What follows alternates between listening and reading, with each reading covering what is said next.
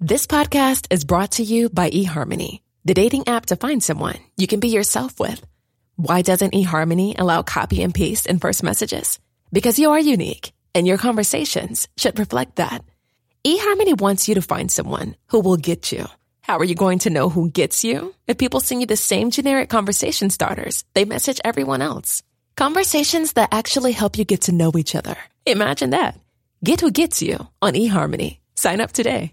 Life is full of awesome what-ifs, and some not so much, like unexpected medical costs. That's why United Healthcare provides Health Protector Guard fixed indemnity insurance plans to supplement your primary plan and help manage out-of-pocket costs. Learn more at uh1.com.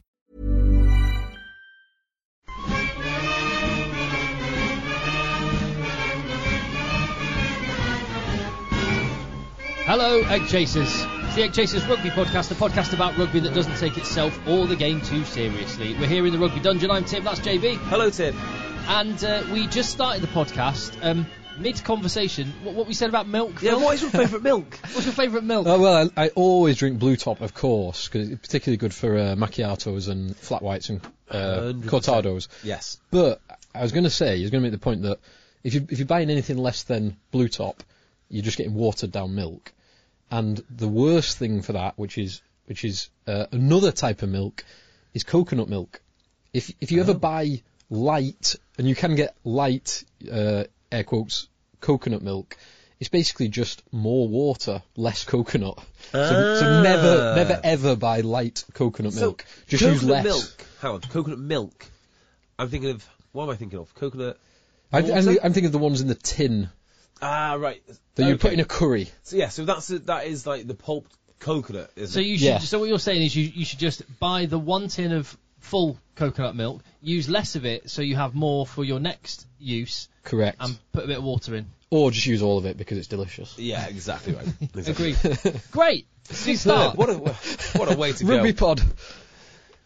What a game. What a weekend of games. What a weekend of games. Oh, the Premiership is so good. It is just so good. So's the Ultimate Rugby Championship. Oh, Ultimate Rugby Championship. United Rugby Championship. Right, can we just say that name is ridiculous? More Do or you know less what ridiculous than the Rainbow Cup?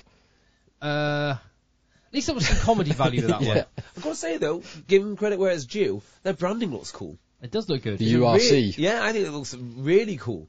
And there's quite a bit of buzz about it at the moment. To your point, I think there'll be more buzz about it as the season progresses. It's almost picking up on a point you made a couple of weeks ago when I think you made a really interesting and good point that the Premiership season starter is devalued by the absence of some of the key players. Yes. 2 out of every 4 years due to a World Cup or in this case the Lions.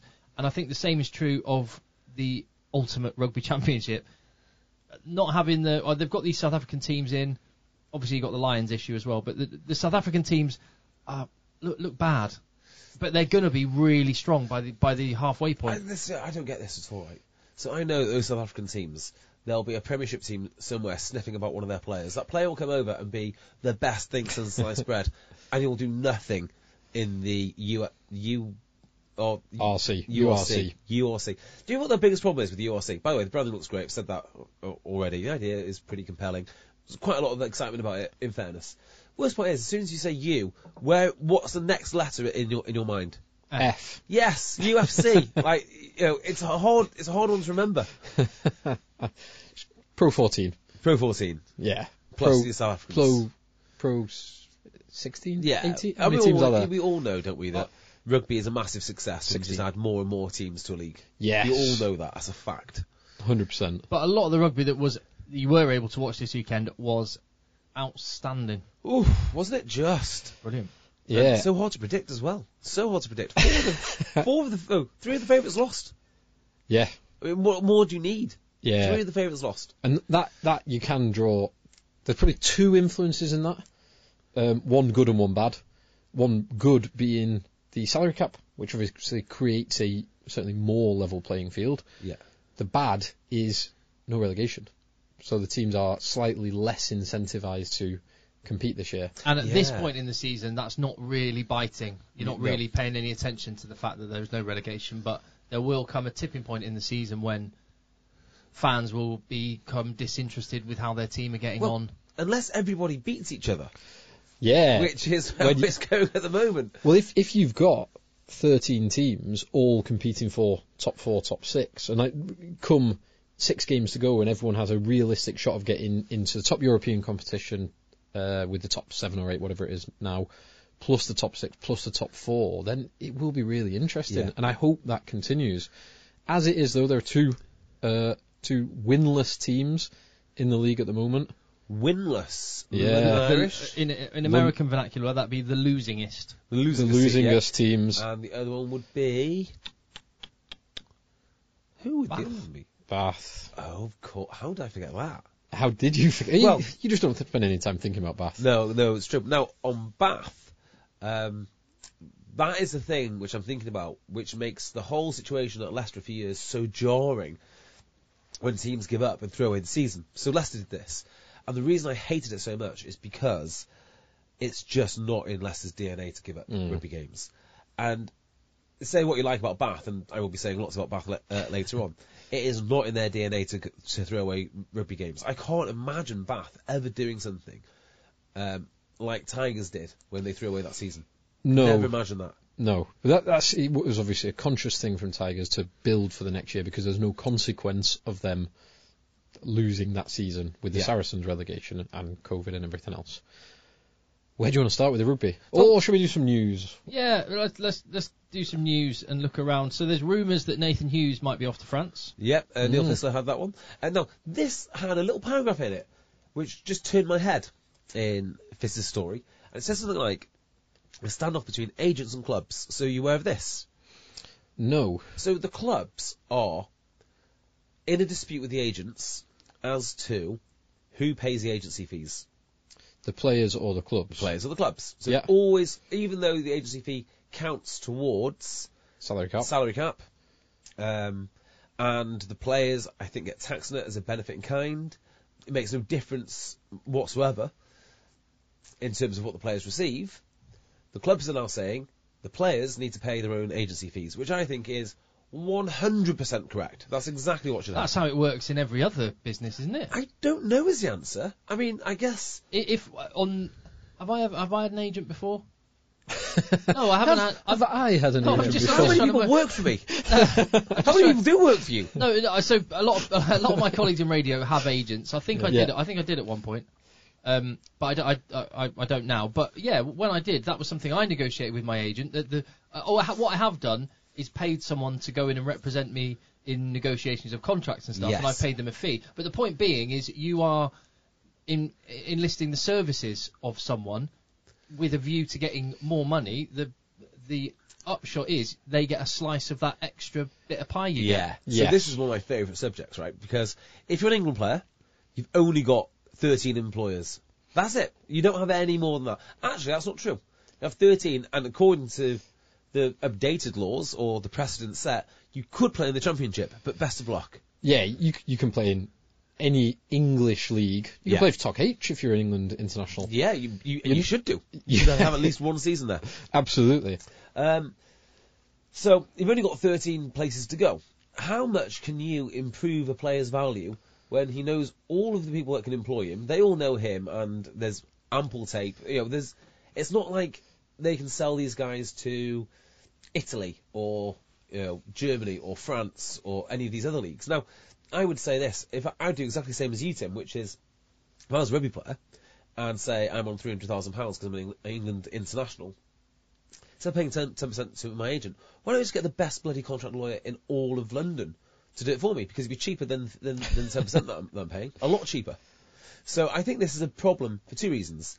I think it's a problem because agents are looking at this thinking, do I really trust these players to pay me on a direct debit 10% of their salary? No. And the other reason I think it's a good thing that that players pay their agent is because, can you imagine the situation where you have a few lads on the books at a club and you are the agent? You're effectively at the behest of the club. not at the behest of the player. They've got to be incentivised to look after the player's best interest that's rather a than point. the conflict with the club. That's a really fundamental point. And the second one is, as you say, it ensures that the players only spend the money that they really want to spend, and therefore the amount of money that stays within the game or goes outside of the game is as it should be. Yeah, I'm sure Mark Evans told me this. I say his name because I'm sure he'd be okay with me saying it. He said something along the lines to a player like, offer your agent half of any pay increase that he gets you, rather than 10% of your salary. Something along those lines, because at the moment you just can't demand that much more salary. Well, if you're moving between clubs, you can't be a marquee player. So for a lot of the England lads, that's off the table. Coming from overseas, you'll need an agent. If you're into France, you'll need an agent. But if you're going between clubs in England, you don't need an agent. If you're an agent with, I imagine being an agent is a bit like being an actor or a musician, where there's a few at the top who are just living a Monaco lifestyle, and then the rest of them are really, really grafting and struggling. Yeah, so I know an agent, won't mention his name, but I can say right now, absolutely top end the way he looks after his clients, so on and so forth, and you can see that's worth it. And I tell you what else is worth it, having met both of these men, and I can appreciate why you'd need an agent for this. In fact, having spoken to a lot of the directors of rugby now, imagine being a 20-year-old lad going in and talking to Steve Diamond and Simon Orange about how much more money you want off them. You're not going to win that. Probably your agent won't win that, to be fair, but the directors of rugby are so savvy, and 20-year-old kids are not savvy. So, I say you don't need an agent. You might not need an agent if you're like Courtney Laws or Owen Farrell. You do probably need an agent if you're a younger lad coming through. So it's a difficult one. It is a difficult one. To Nathan Hughes going to France, it was interesting that he got completely starting number 8 for the first 2 games for Bristol, bombed out of the matchday squad, and he was not listed as unavailable. Yeah, so he's not injured. No. Do you think it might be because he's not that good at the moment? He doesn't look as effective as he has done. Yeah, he's pretty... That's for sure. But, I mean, he's got 20 England caps to his name. He's an absolute mutant. So there'll be plenty of people that will hand him his £500,000 that he's on at the moment. He's missing a lot. He's a good age to go to France as well, 30. Yeah. I can't imagine him in France, Oh, I can. Oh, no. I can imagine him. I can imagine him in France. I can't imagine him being successful in France. Different thing. I can imagine him picking up a big contract in France. Yeah. Whether he's successful or not is another matter. Because what does Nathan Hughes do well? Be 21 stone? Yeah, he's 21 stone. He's pretty good in an openish game and likes to run over small people. He doesn't really do the things that Billy does. And to compare the two, does Billy a huge disservice, actually. Well, yeah, Billy, in the 2 games that we've seen of him this season, his work rate has been through the roof. He's awesome. Really come back to his best, I feel. But Nathan Hughes was immense when he was at Wasps, and then... Well, yeah, mainly when he was at Wasps, actually. He was absolutely immense. I mean, his first season at Bristol, I think they got the best out of it. Good at Bristol. Bristol gave him a lot of space, too, to operate. But in France, with no space, what's he going to do? What's he going to do? Run through the Clermont Pack? No. Can we talk about Los Pumas, those being South American playboys? Oh, yes.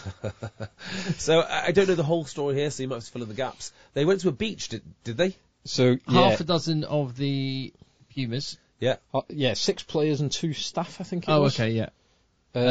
So Queensland went into kind of a more full lockdown, because that was the least locked down region of Australia. Went into greater lockdown, so everyone was on strict controls, and they...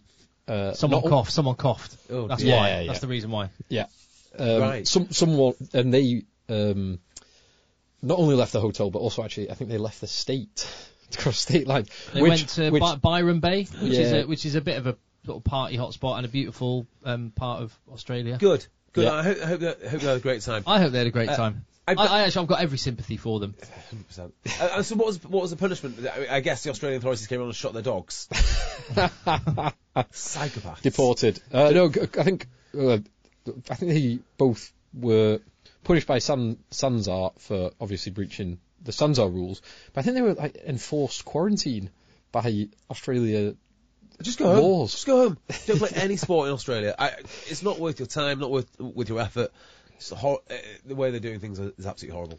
But with or without those Pumas, Argentina lost again. Santiago Cordero, he Yes. played at Exeter, didn't he? Exeter and Bordeaux, I want to say. he's Is not that now? seen. I think I'm right in saying he's not seen his son for about 3 months. Oh, yeah. Something like This that. happened last year as well. Because I was lucky enough to meet his brother today, who was telling me about it. Yeah. I'm like, that's insane. Facundo Cordero. Yes. And you think about... So do you remember the controversy over Australia and New Zealand cancelling last minute to Australia? Okay, and the All Blacks came in for some stick, rightly so.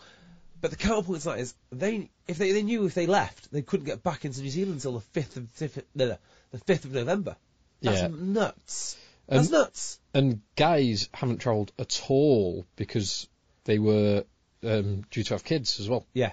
So like Mounga, for example, there's others as well.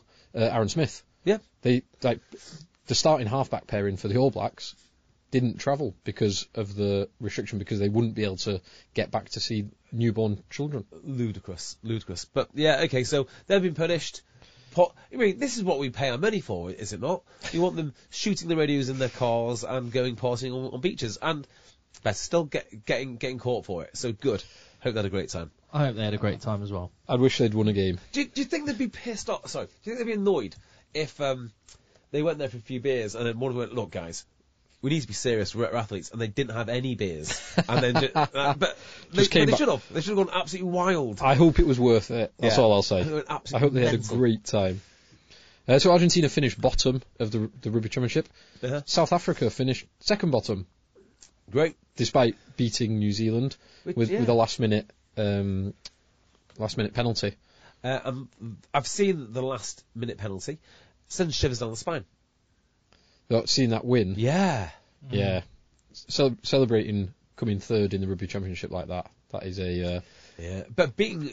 I can't remember the stat, but something like last time they beat New Zealand from a coming from behind, it was some ridiculous... It's like 17 years ago or something ridiculous. Well, it's South Africa's second win in 11 games against New Zealand. Is that right? Yeah. New Zealand have a significantly better record against South Africa recently. Yeah. So a few weeks ago, people were saying this is why system teams can't beat the All Blacks. Well, looks like they can. They can. Yeah. Probably not quite the strongest of either team. Definitely not the strongest All Blacks, although it's still a very good All Blacks team. Yeah. But All Blacks comfortably win the Rugby Championship. Yep. And Australia obviously had a much, much better finish to the Rugby Championship than the start. After they got hammered 3 times by New Zealand, they actually looked pretty good. It's interesting to see, and we've seen this so many times before, players who are indifferent at club level, and you see them a year or two later at international level, and they look awesome. Andrew Kellaway couldn't even get in the Northampton team. Yeah. So he could break the all-time Australia debut season try-scoring record. He could break Israel Folau's record from 2013. Israel Folau in top spot. 10 tries in his 2013 Lions breakthrough year, and Kellaway's on 8 with the autumn international still to go. Oh, good man. Well, let's hope he does it. Let's hope he does it, because it's a great record to have. New Zealand, Australia's problem. They're kind of like Donnie Wahlberg to Mark Wahlberg on in a way. Like, Donnie's a pretty good actor in his own right, but he's not Marky Mark though, is he? No, you don't want to be comparing him to his brother. And Australia would do well not to play New Zealand for a few years, I'd say. Yeah, good luck with that. Yeah, good play someone else. Your closest neighbour. Were they both in that boy band at New Kids on the Block? No idea. That's your domain, not mine. Because obviously Mark Wahlberg now, he was Marky Mark for a bit, like a rapper on his own. Yeah. And then he turned actor, and then he released his daily schedule that shows he gets up at like 3 a.m. to drink all sorts. 8 eggs and do a workout or something, and then go in a cryo chamber or whatever. But I think one or both of them were in New Kids on the Block. I've got his schedule up here. Oh yeah, his schedule's amazing. He gets up earlier than me. What? 2:30 a.m. Wake up. Nonsense. That is nonsense. No one can get up at 2:30 a.m. What does he do at 2:30? He does go to bed at 7:30 p.m. Why? So he's just shifted his day like 4 hours earlier. What does he do at 2:30? Wake up 2:30, 15-minute wake up period. 2:45 prayer. So again, his schedule is diverging Who is he from praying mine to? pretty significantly. 3:15 breakfast, so 30-minute prayer, breakfast, and then Why would you get up at 2:30 to have 45 minutes before you actually get going with your day? Come on. Anyway, Why would you do it and miss like the best part of the day, which is the evening? 3:15 breakfast. and then 3:40 to 5:15. So that's an hour and 35-minute workout, which is workout number 1. That's a long workout. Could be stretches though. Could be stretches. Could be doing all sorts of mobility stuff. Yeah, possibly. He's an older boy, so he does need to work on the mobility. He needs to do that stuff. I need to do some of that stuff as well. Post-workout meal, shower, golf for 30 minutes. Golf for 30 minutes. Nice. 9 holes. Yeah. Snack. He has an hour and a half having a snack. He's in the cryo chamber, 9:30. He has another snack for half an hour at 10:30, and then he has a scheduled 2 hours of it's family time / meetings and work calls. Wow. Lunch, more meetings and work calls. Pick up kids, another snack. His second workout. Is the third snack half an hour as well? Third snack is half an hour. So he spends an hour and a half snacking and 30 minutes playing golf. Snacking. Snacking, yeah. Was he grazing? His lunch is an hour as well. He's spending a lot of time eating, and then he has 2 hours of dinner / family time, and then bedtime. This was posted by Marky Mark as well. I don't believe any of Wahlberg. that. I don't believe any of it. nonsense. So, There was a. Did you see the? Is it Tom Hollander? Tom Holland or Tom Hollander? don't know. Tom Holland, the like Spider-Man guy. No, Tom Hollander. I don't know who that is. Who's that? The actor. I'm saying the right person, aren't I? He was in Night Manager and lots of other things. Oh yeah, I know Tom the boy. Hollander. Corky from Night Manager. Him. Yeah. He did a similar one that was very good fun. Who was the one? No. Who was the one who didn't? The guy. Who was the one who did one that everyone was really laughing about? This was a good one. The Tom Hollander one was very good. I won't read it out because some of it's relatively profane, but go and look it up. Yeah. Tom Hollander routine. Okay, all right. So There was another one that was very funny and like unbelievably middle class. Was it Jude Law? No. Someone like that. Yeah, there was Can't one remember. that was ludicrous. Yeah, it was ridiculous. Yeah. Anyway. It might come back to me. Saracens have been sold.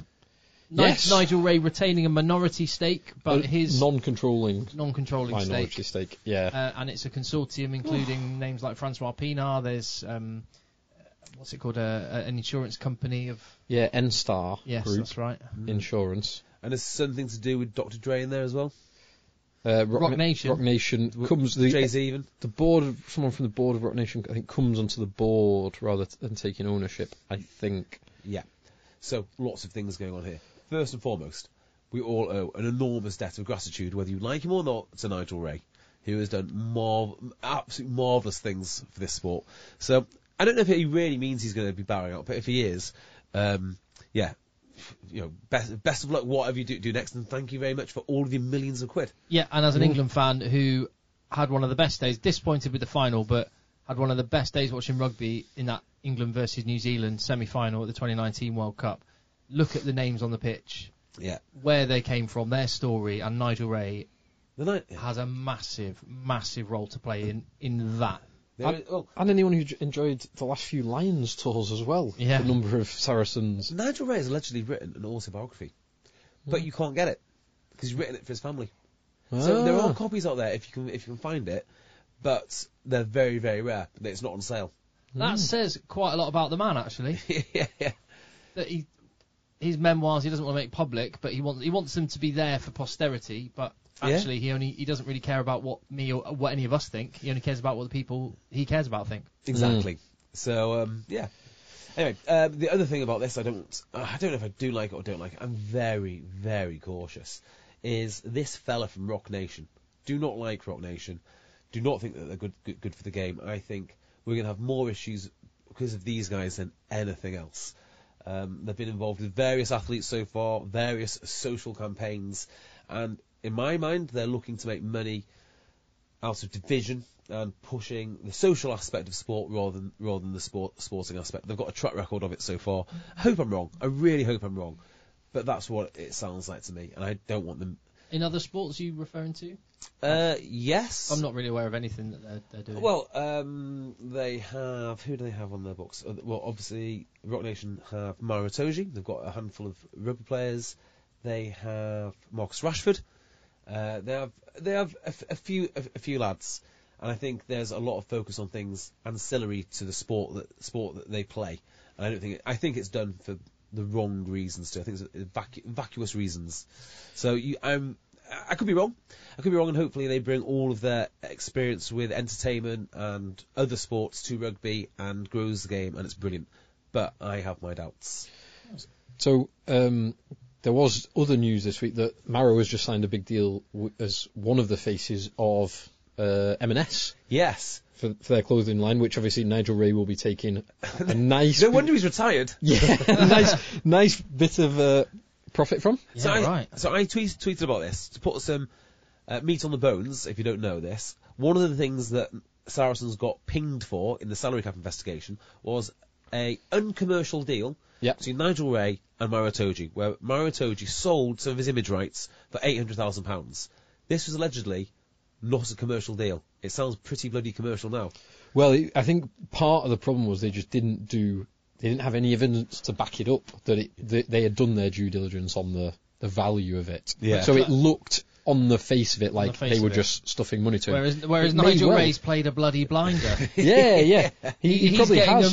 He's getting a return many times over on his investment. Yeah. Well, here's something interesting for you, right? So it's not just image rights that you can do this with. You can do it with player salaries too. Now, no one's done this in rugby.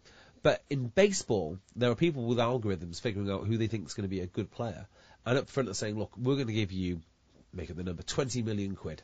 Could be 200 million quid. I don't know the number. But you're going to pay us 60% of your earnings going forward forever. So it's not just image rights that you can do it with. You can basically securitize almost anything. So it's guaranteed up front, so they can say to the player, you get an injury, here it is. You're fine. However... Yeah, go to your financial planner. Beardmore & Co. maybe. Beardmore & Co. is one of the financial advisors, maybe.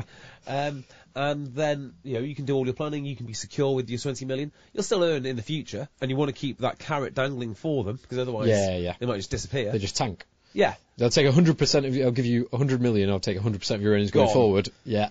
I'm going to Las Vegas. But that's what they do guys. In baseball. And I think actually, didn't Carlos Tevez and Mascherano say similar? Yeah, because there were issues. Yeah, there were issues with when they were signed because they were not owned by another football club. Yeah, they were owned by a consortium of investors. There is another thing that I find interesting from this Saracens, and it's one of the other members of the consortium who we've not actually mentioned is the last named in the official statement, a chap called Marco V. Massotti, who is interesting for two reasons, and he was also in the press earlier this year for one reason. So he is the chap. Was he the one who killed the alpaca? What's he done? Nothing that exciting. So he is a New York lawyer. Yeah. He's partner at Paul Weiss, but he is also part owner of the Sharks in South Africa. Oh, the business name with the "We are the greatest company in the world ever" limited. That's Southern Kings. That's the Southern Kings. Sorry. Yeah, no.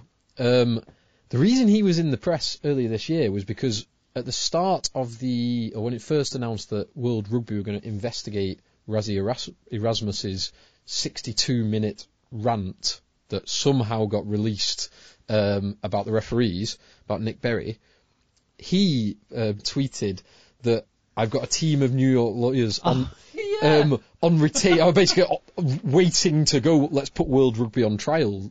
So he was threatening to step in to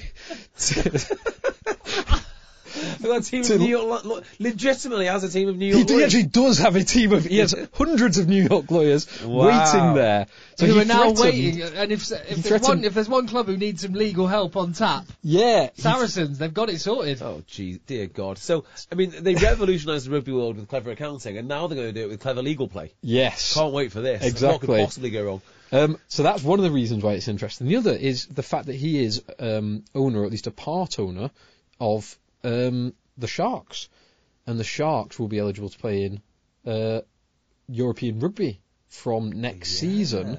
And we've actually seen this before because Altrad couldn't buy Gloucester. And Hans-Peter Wild, who has ownership of Stade Francais and a German team, the German team finished top and would have got promoted into the Europa League, whatever it's called, the Challenge Cup, but they couldn't because there was joint ownership. So it creates some interesting things going forward. And maybe he just loves rugby. I hope he listens. Does he listen?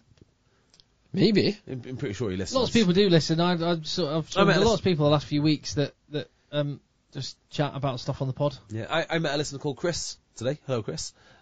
Just strolled right past Don Armand, made a beeline. Oh, I forgot. I'd mentioned one of our listeners is Bath's team manager. Oh, awesome! Or very soon to be ex-team manager, Sophie, who is going to Toulouse. That's okay. Awesome. With her husband who's S&C. He's moving to Toulouse on the S&C team. So yeah. Awesome. S&C at Toulouse. There's probably quite a lot of upside. They're an amazing team, and there's probably also quite a lot of upside for that team with the right S&C. Interesting. That is interesting. Well, why don't we talk about Bath Bristol, because you were there? Yeah, I was. Absolutely immense. I felt so lucky to be there. The atmosphere was out of this world. I bet it was. And there's an element where we've been starved of nights like this with full stadiums and that roar. But I was really trying to be objective, and even compared to anything that I remember from a few years ago, this was one of the best rugby atmospheres I can remember. The noise, I cannot believe how loud it was. Yeah. It was unreal. It looked like an absolute banger on TV. It looked amazing. I do have a bit of an issue with the TV. There seemed to be some kids quite close to one of the microphones that was picked up for a big period, like chatting and coughing and screaming. So one of the loudest sounds from what I was watching it down in the gym with the speakers on, and I kept on getting these kids screaming and coughing. And actually, Jamal Ford Robinson also had the same thing, and he did that little tweet there. Me trying to watch a game of rugby, my soundbar, and coughing and screaming kids. So I wasn't alone in I didn't notice that. I don't know why I didn't notice it. Do you have the volume right down? So you could shout at the TV. Real focused on the game. Laser focus. It was that loud that I basically had to just kind of guess when the director had said, and cute him, because I couldn't bloody hear anything. Incredible. It was great. What a night. What a game. What a game. I found this incredibly hard to work out who'd win, looking at the teams. I think Bath it's not as disastrous. I mean, 3 losses in a row is bad for anyone, particularly if you've got the high hopes of Bath. And the high hopes of Bristol. Yeah. But, they can look at that and say, Fox is pretty good. Bailey's bloody good. Yeah. Max Ajomo is out amazing. Of this world good. Will Muir class. De Glanville class. Bayliss class. Underhill class. Yeah. Reed came on again. Yeah. Reed. All of these lads that they've got, they need to start ripping up contracts and just giving these guys start after start after start. They have got it completely wrong. Get rid of these guys who aren't playing. Play the guys that you can play. Invest the future in this Bailey. Throw in the kids, as you say, Tim. Yeah, great teams always have that one player that won't necessarily get the plaudits in the stand, but just is the glue. Quite often a second row. Yeah. Just does so much work. And Bath, Josh McNally is that guy. Isn't he? My God, his work rate is unreal. Yeah. Well, I mean, so is Bayliss. And I think this might be one of the reasons that they're losing. So, the Newcastle game was noticeable because Bath came with this brand new intensity and attitude, and they were flying off the line. And there's noticeable as well. I thought the first half against Bristol, they were the better team. They were. Spanked them. They were definitely the better team first half. I just don't think. Go on. I'd actually say to the point about McNally and Underhill, who had an amazing game. Those two were taken off early. Yeah. Exactly the point I was going to make. 47 minutes, Underhill 54 minutes. Yeah, and there was a massive noticeable drop-off. Why? Why are you taking those I think I know why. I think the reason for it is they just couldn't keep up that level of performance. I just don't think it's possible to get off the line that quick, work that hard for that amount of time. And Bath are almost naive in how they go about their business. because they basically punched themselves out. Now, if they'd have scored those as a try disallowed for Jomo, which shouldn't have been disallowed. Yeah, well, the two things happened very close together. Harry Randall knocked on in the build-up to Stephen Luatua's try. Yep. The try was given. They didn't go back and check it. They could have done. But I was stood right next to the Bath bench, and they all saw it. Yeah. They all saw it. I saw it. And then moments later, Max Ajomo scores, given a knock on, and it was called back. The issue with this is they couldn't go and check it because Ian Tempest blew the whistle just before Ajomo dived to score. Rather than letting him dive, put it down, blew up beforehand because the assistant referee Carl Dixon said knock on. Tempest blew up, so Dixon got the call wrong. But this is on Tempest for me because you let it go because it would have made no difference to play. It was all Ajomo had to do was run the last 2 meters and put the ball down. Then you check it. And Tempest made a big mistake. And you'd be frustrated. And Hooper, obviously, in your interview, you could tell he was frustrated. He was fuming. With that, angry Stuart Hooper's far more inspiring than standard Stuart Hooper. I liked him. I liked him as well. Show me this. Yeah, because there's that. There was a lot of scrum penalties against Bath, some of which I think were correct and some were perhaps a little bit dubious. Albeit Bath, like Charlie Ewells knocks on over the line. Charlie Ewells runs a great line in the first half, and it kind of bounces off. If he takes that, you're right. It's a 7-pointer. Yeah. So, a few things go Bath's way, and all that hard work early doors starts to stick because they can play a different way. They can slow it down. They can do all sorts of bits and pieces. I mean, whether they will or not, I don't know. But that work starts to stick. The other place where they're horribly naive is their maul defence. They swing over the sides, yellow cards. Like, you don't need to do that. I mean, that's the most stupid thing in the world. They've got a big enough pack. They should be disciplined and well coached enough not to come up the sides of mauls. Do it once, sure, but don't do it time and time again. Yeah, and then once you're down a man, it becomes even harder.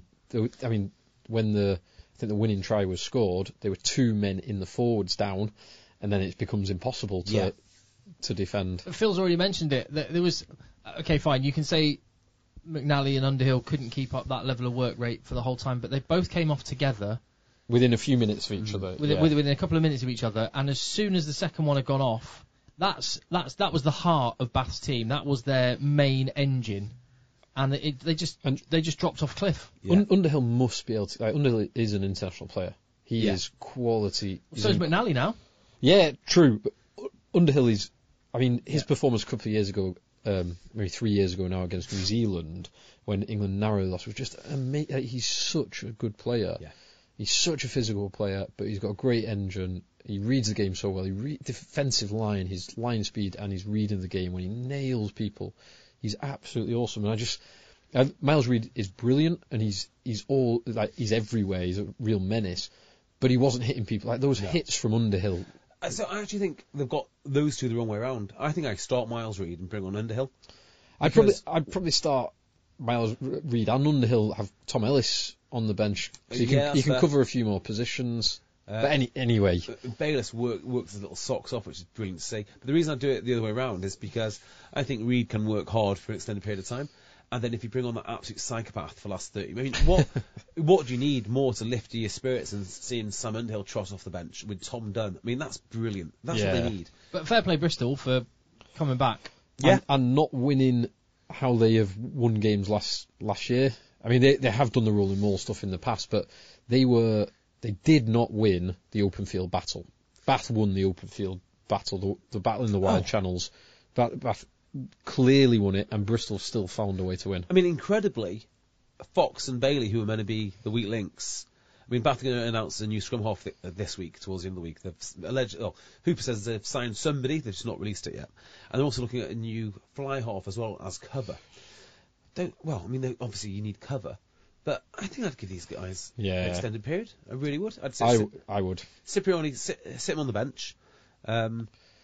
And if you need him, he's knocking about, and just go for it, because they were outplaying Bristol. That's amazing. Yeah. And Bailey, I think one of the benefits of having Cipriani is you could see some of the Cipriani blueprint in some of Bailey's play. Yeah. And what I mean is the kind of double pump, the delay, to delay and draw the defender that extra yard in, with then the man coming round the back as the lift, and he did that a few times to great effect in the first half. And then the crossfield. Did you see his crossfield? The Sippers-esque low, over his shoulder almost. Yeah, but yeah, it was like a hooked round but a low trajectory crossfield kick that Sippers did it for Gloucester a couple of years ago, and you could see like it had those Cipriani markers on the Bailey play. Yeah, I completely agree with that. Completely agree. One thing on just Bristol in general. And this is slightly straying out of rugby, but it was relevant to the trip to Ashton Gate, which I loved. I was buzzing.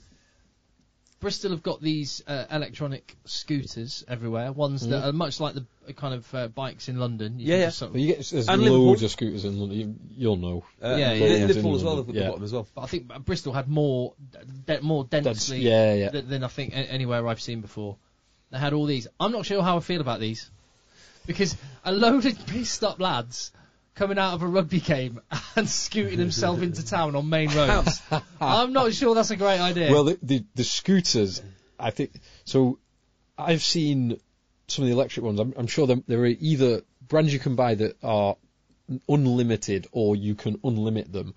I've seen guys whizzing down my street in Manchester and in London doing like 45 miles an hour with no helmet. Like, it looks lethal. The wheels are that big. You only make the mistake once, though, don't you? You do. On that scooter, and I'm happy with them. I'm happy for them to take their lives in their own hands. More than happy. Natural selection. Yeah. Well, the only reason, as I said, there was 25,000 people walking back towards Bristol city centre, and there was a few of them that nearly got but hang on, taken out. Let me ask you the question the other way.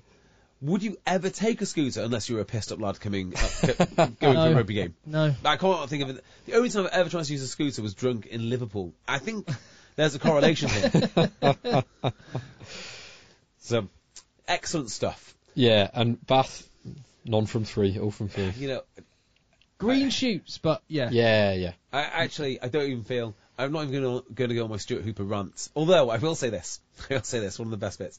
He was angry, and you said to him in your interview, is there a process for this? Of course there's a process! Did I say, is there a process, or did I say, are you satisfied that there's a process you can go through? Something like that. Yeah. Of course there's a process! Yes, there's a process! There's a process! I loved that. That was my favourite clip. But I agree with you. It's more fire from Stuart Hooper than I think I've ever seen, and I liked it. Rip up your book, Stuart. Just be yourself. And actually, if you're going to give him credit for the players that he's brought through rather than the players that either he signed or the boss signed for him. But bearing in mind what we've been talking about with Bath in recent seasons, and Gervin Dempsey went, let's not forget, they just didn't seem to have any cutting edge in attack. They're looking like they've got a shape starting to build in attack. Which is a serious question, right? I think I do know the answer, I guess. On Danny Cipriani. I don't think he likes playing anymore. In fact, I don't think he's enjoyed playing for a while. Just the way he sort of carries himself and all the rest of it. Why is he just going to coaching? Like, legitimately, why is he not? Because he's got all the stuff to teach, and I think he does teach things. He can't earn 300k coaching. No, but he can learn it for the rest of his life. So, even Gloucester now, they were doing launch plays from Atkinson, which are from Danny Cipriani. There is now, are they from Danny Cipriani or are they from Paul Deacon? You decide. But it doesn't really matter at this point. He'll have been to a load of clubs. He's left his imprint on how all of them play. He's a very influential guy. I just wonder if he'd be better off coaching without all the stress and all the pressure and everything which comes along with it. And he can just do the things that he seems to be really good at, which is imprinting these ideas onto players. No, 2 years in France, 500k a year, then coaching. Yeah, then coach. Yeah. Did you really see the next televised game, the Saracens-Leicester game? Just before you go there, well, I've got to say thank you to an email that's come in, contactedchasers@gmail.com. And this one's from Philip Stoko. There's a bunch of great ones ready to go for this, so hopefully Ugo stays in Strictly Come Dancing for many weeks to come. The name for the segment this week is Shake Your Monnier Maker. Very good. Philip Stoko, nice work. Contactedchasers@gmail.com. Ugo this week, did you see him? No, I didn't. But so I was disappointed that he wasn't wearing as tight-fitting attire this week. He was wearing a more sort of conventional suit, which didn't show off the shape that he's got himself in. Yep. Which is a shame. But or kept himself in, more accurately. Kept himself in, you're right. Absolutely he's right. never lost it. No, you're right.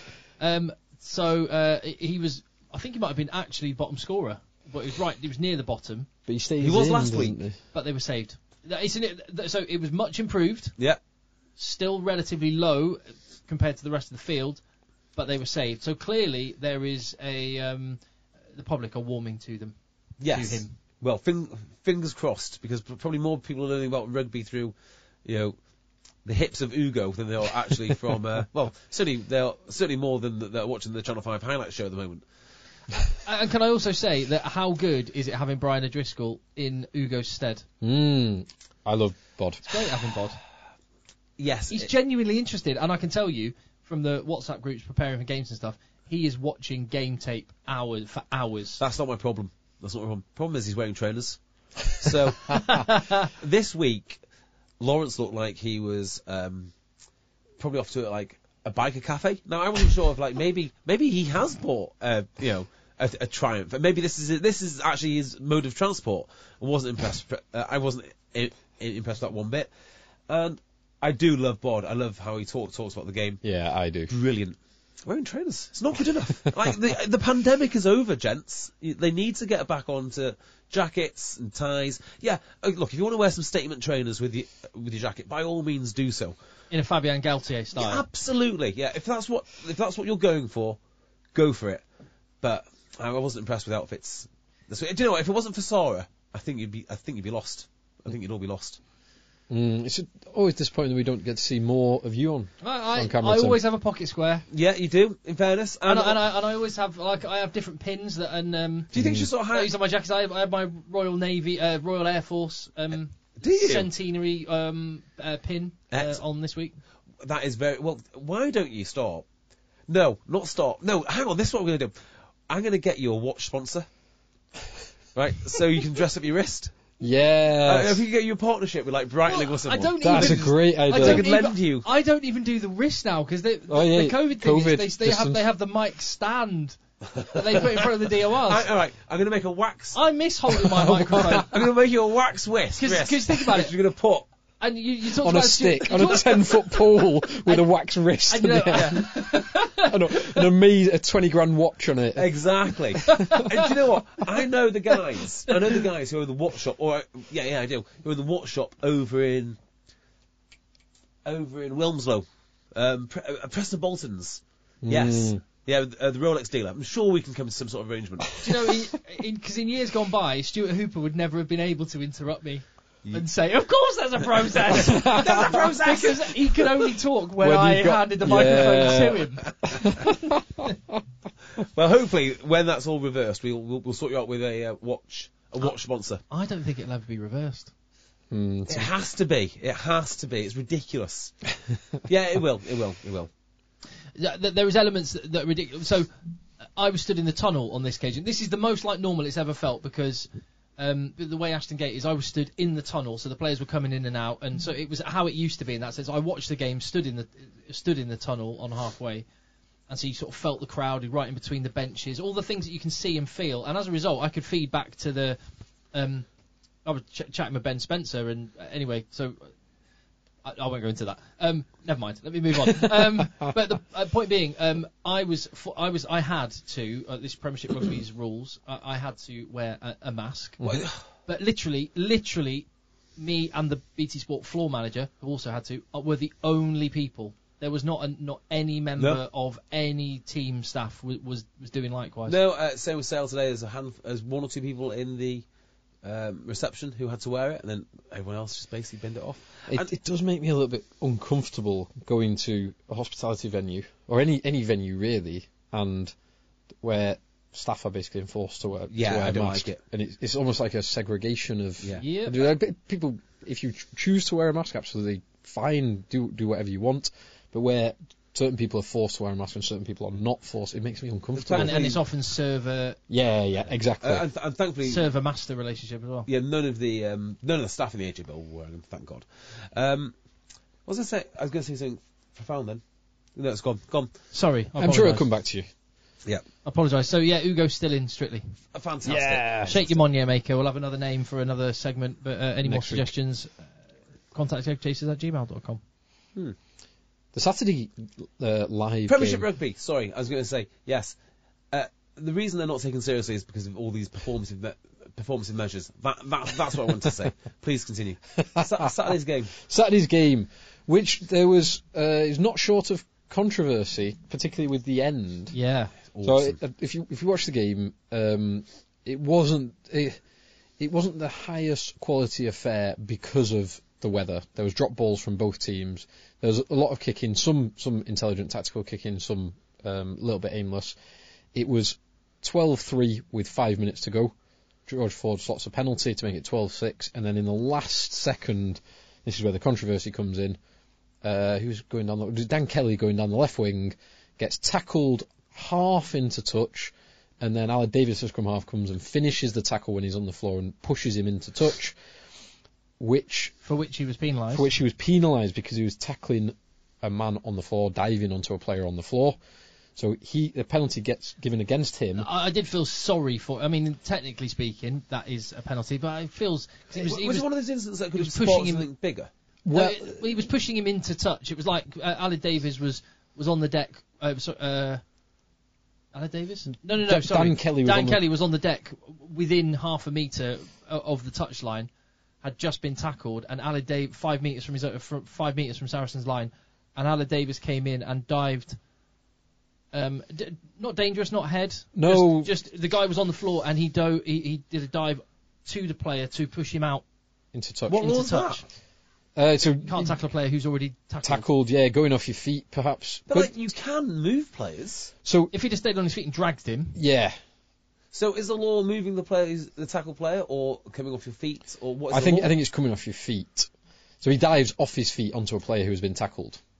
But is it okay? Fine. it all happened so quickly. So yeah. it's an interesting one because a couple of weeks ago, in the Bristol Saracens game, Billy got plaudits for an amazing. There's a cover tackle being made by Elliot Obertiimbo. Yeah. On, I think it was Johan Lloyd. Billy then comes in and basically clears both on the floor, and he wipes. I mean, he is the weight of both of them put together. Yeah. He wipes both of them into touch and gets the plaudits for them. This is a very similar situation, and the penalty goes against. But the most controversial bit is Freddie Stewart then dives in on Aled Davis with a chicken wing, and it's a elbow, upper arm, shoulder to Aled Davis's head. Aled Davis's head. And referee Christoph Ridley. Yeah. He obviously checks it. That is shown on the screen, but he doesn't check that. The penalty goes to Leicester. It should have been reversed, and the penalty to Saracens. Leicester score with a penalty try, win the game. It should have been game over, and Saracens win. Well, Saracens' own fault for being close enough to lose. Did that get brought up afterwards, or was it missed totally? So I get the sense it was missed. I've only seen Ben Kay put a tweet up about it today, but I think it'll be interesting to see if it gets cited, because while there wasn't an enormous amount of force from Freddie Stewart, it is a red card offence. Yeah. Like, he dives off his feet with a tucked arm and hits Aled Davis in the head, so it should be a citing. And they get discipline with a one-match ban or whatever. But I mean, that could be a 3-matcher. It could be the force was low, but it is it's a red card offence. Red card offence with head contact. Yeah. Rhino Peterson to 12-week ban for that tackle we were talking about the other week. Well, I've got a lot of thoughts on this. Okay. Cause let's do it after Leicester. Let's heap praise on Leicester and their amazing signings, and the best signing in the Premiership for a long, long time, which is Steve Borthwick, by a country mile. Steve Borthwick and Sinfield? Yeah, perhaps. I think both Sinfield's getting a lot of praise, and perhaps Aled Waters as well. Yeah, God, but yeah. Borthwick is the man. Borthwick is the absolute boy. Like, he just is. When you listen to him talk in these presses, he's different level. He's just different level. You say that, much like you said, yeah, and I agree. But what I would say from, and this is purely from my selfish point of view, what I would like from Steve Borthwick is to loosen up and much like you said about Stuart Hooper, you really enjoyed a bit of authenticity from Stuart Hooper. Like, you saw some real emotion, not here's the points I want to get across and I'm going to get them across in a in that way in an interview or a press conference or something. The same with Steve Borthwick. He's clearly a very, very articulate man, with a clear, articulate rugby mind. Oh, he's a genius. I'd like to hear him a bit loosened up and saying how he feels. Or this is not a criticism of people who ask him questions, right? I legitimately do not think there is many people out there who have got good enough questions to get it. Because you ask him a rugby question, he gives you a great rugby answer. And I certainly don't understand the game in depth enough to ask him the question. Same as Sanderson, to ask the questions to get the information out. Well, that Stuart Hooper interview you loved, which I agree. Yeah. I was standing there in front of him and I loved it. That wasn't in-depth rugby stuff. That was different though. So what I love about listening to Borthwick is he gives you these little bits of information which you can't write a headline with, but you think that is absolutely spot on. Like, why have I never thought of that? So this week he said, the penalty count was X last week. Steve, how do you get the penalty count down? He goes, well, it's not about total penalties. It's about not compounding the penalties. And he said, we are giving away penalties in the middle of the park. Statistically, they'll then kick to the corner. When the kick to the corner is pressure. After pressure, you'll give 2 or 3 of the penalties. We're not looking to eliminate all the penalties. If we just eliminate that one penalty, we'll then eliminate the next 3. I was like, yeah, of course you would. That's so obvious. Yeah, and it's such a thing that we've said, and I've had frustration with England in the past where they've compounded the penalties by not give away one, okay, but then when you put 2, 3, 4 in a row, that's when you start conceding tries and pressure. It's also like a mindset, isn't it? Because teams will say to themselves, let's not give away a penalty in front of our own sticks where it's kickable. That's what they'll say, and they'll play differently. And then in the opposition half, they might play a little bit looser on the breakdown, try and steal things. But what Borthwick's saying is, if you want to cut down the penalty count, you need to play like you would underneath your own sticks. Everywhere. Over there. Well, the difference is under your own sticks. Actually, the classic Leicester model back in the day was always give away the 3 points. So always just give away a penalty on your own line rather than 7. Yeah, and that's where yellow cards become really, really useful, because you give cynical penalties away in the red zone, you're off. Every time I've listened to him speak, I've learned something, which I think is quite incredible. These are two. It wasn't a great game, but it was a committed game, and these are 2 legit teams. And it was an interesting tactic from Borthwick to, at least in part, have a bomb squad. So he loaded his bench and had a slightly weaker starting team. So like Freddie Stewart on the bench, Van Portfleet, who I think is better than Ben Youngs, on the bench, Harry Wells on the bench, Ellis Genge, the captain, on the bench to come on and put in stability, leadership, explosiveness. Yeah. And how cool for the Welford Road fans to watch Ford v Farrell for the whole game. My favourite bit was the fact that Owen Farrell's picture on the little team head-to-head shots before the game had Juan Mata's face, the Man United midfielder. And but also, I think it was Jamie George and someone else also had Juan Mata's face. Why? Is it just a gag? I don't know. Just an error on the coding from... Nice. Oh, wow. Okay, fair enough. What a win.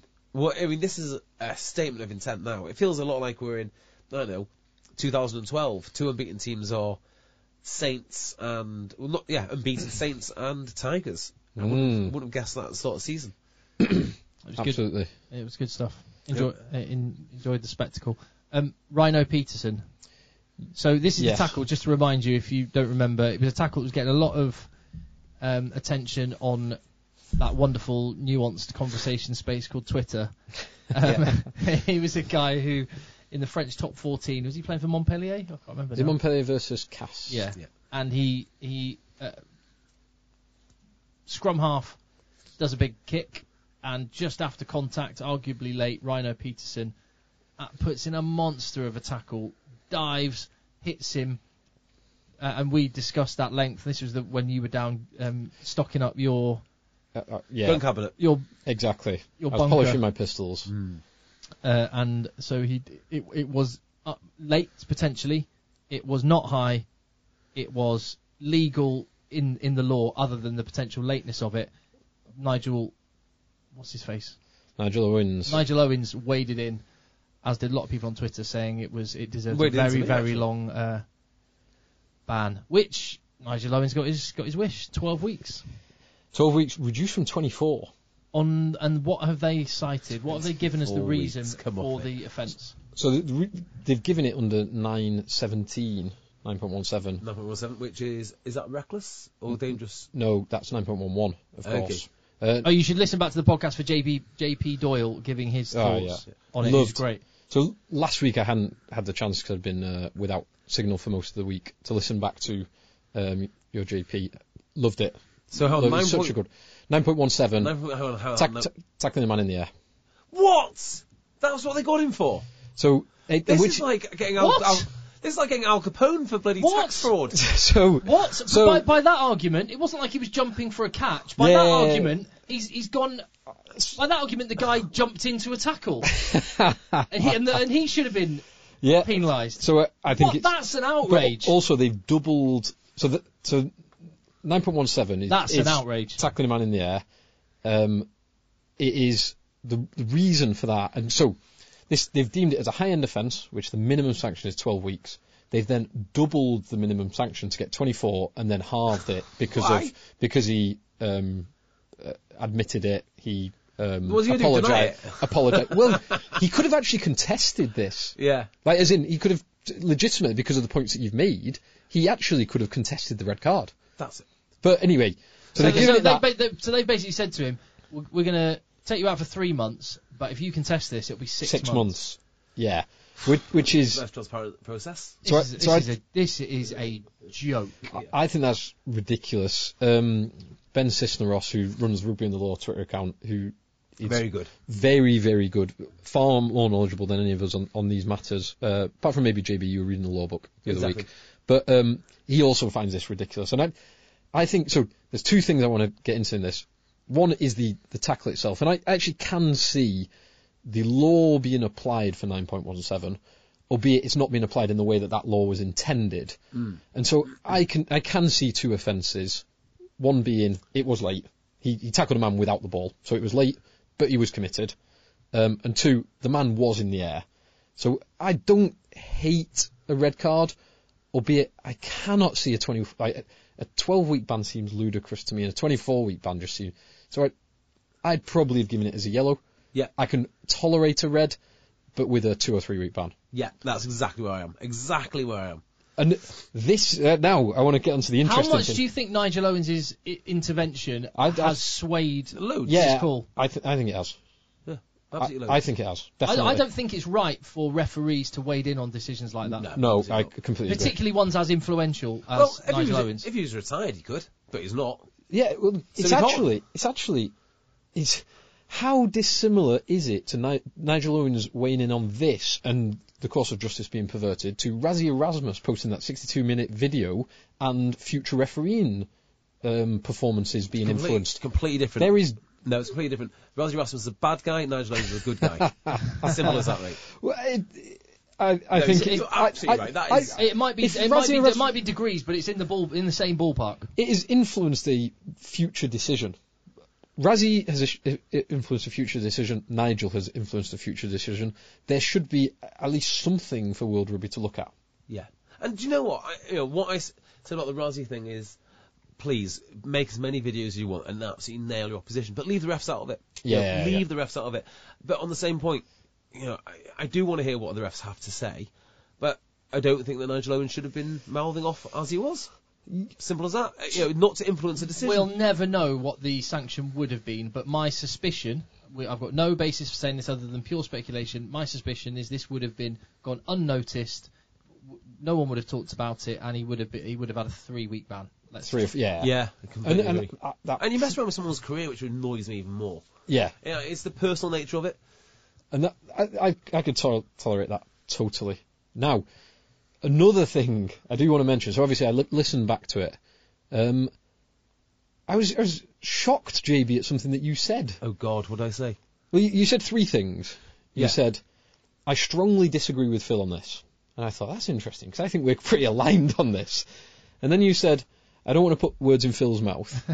God. And then you attributed a statement to me that I've never said, not least in, not in the context of this, but not in the context of anything. And it's a statement that doesn't... Phil, before you go on, if JB's known for anything, he's known for I'm worried now. for pure, measured I'm statements. Go on.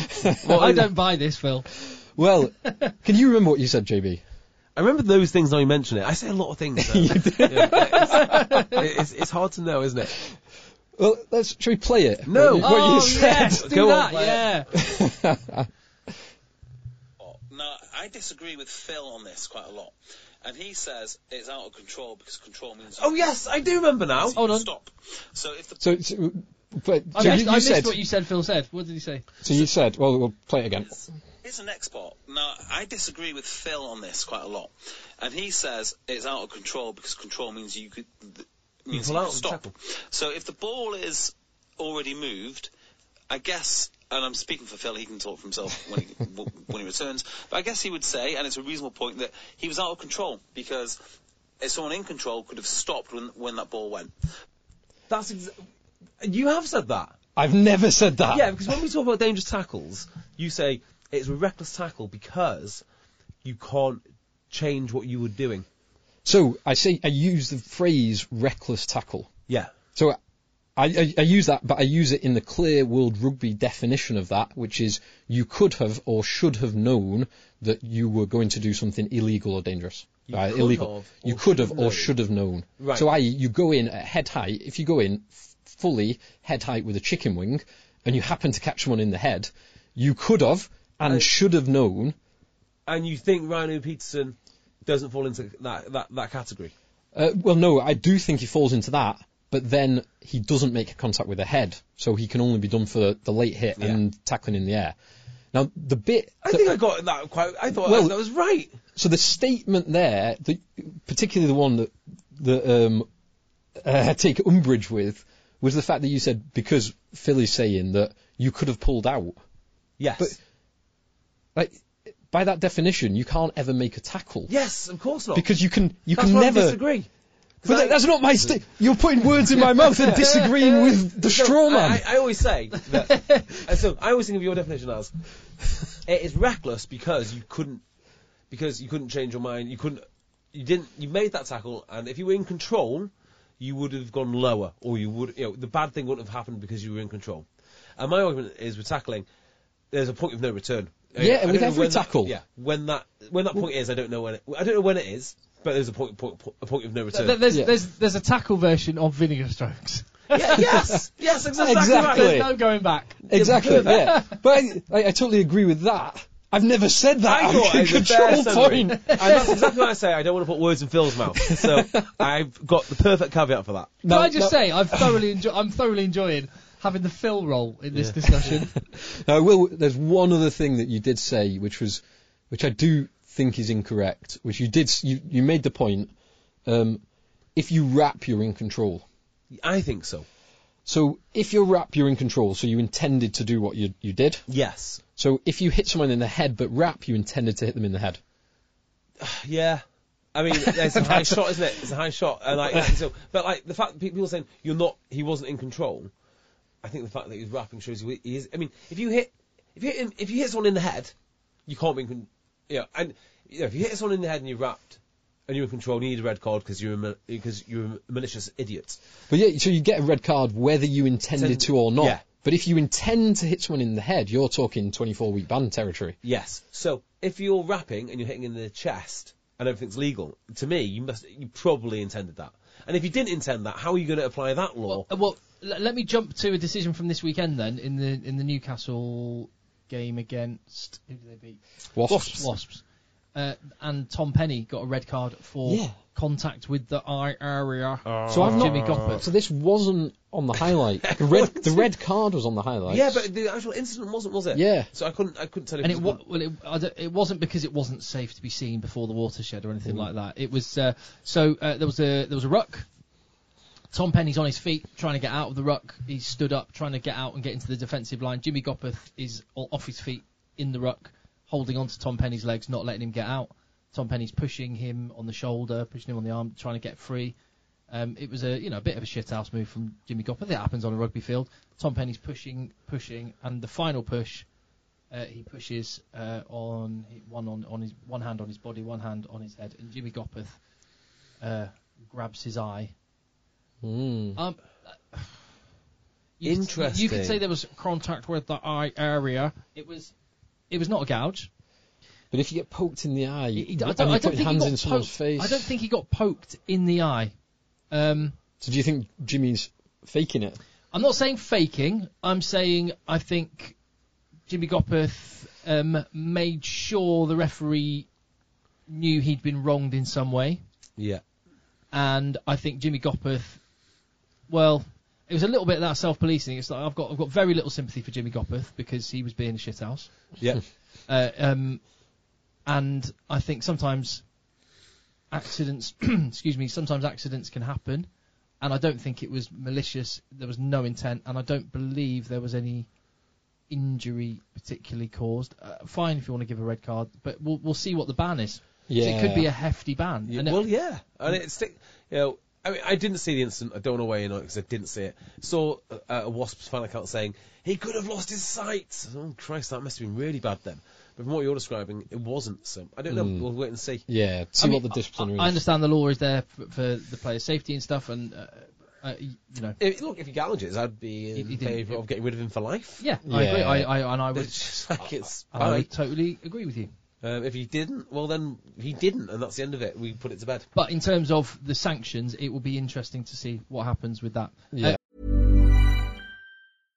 This podcast is brought to you by eHarmony, the dating app to find someone you can be yourself with. Why doesn't eHarmony allow copy and paste in first messages? Because you are unique, and your conversations should reflect that. eHarmony wants you to find someone who will get you. How are you going to know who gets you? If people send you the same generic conversation starters they message everyone else. Conversations that actually help you get to know each other. Imagine that. Get who gets you on eHarmony. Sign up today. Since 2013, Bombas has donated over 100 million socks, underwear, and T-shirts to those facing homelessness. If we counted those on air, this ad would last over 1,157 days. But if we counted the time it takes to make a donation possible, it would take just a few clicks. Because every time you make a purchase, Bombas donates an item to someone who needs it. Go to bombas.com/ACAST and use code ACAST for 20% off your first purchase. That's bombas.com/ACAST, code ACAST. On sort of a similar topic, John Ryle tweeted at Rugby Podcast and said, I had an idea, and he's predicting that what will happen. We'll see. In fact, I'll tell you, and then we'll see whether his prediction was right about what we will all each say on this.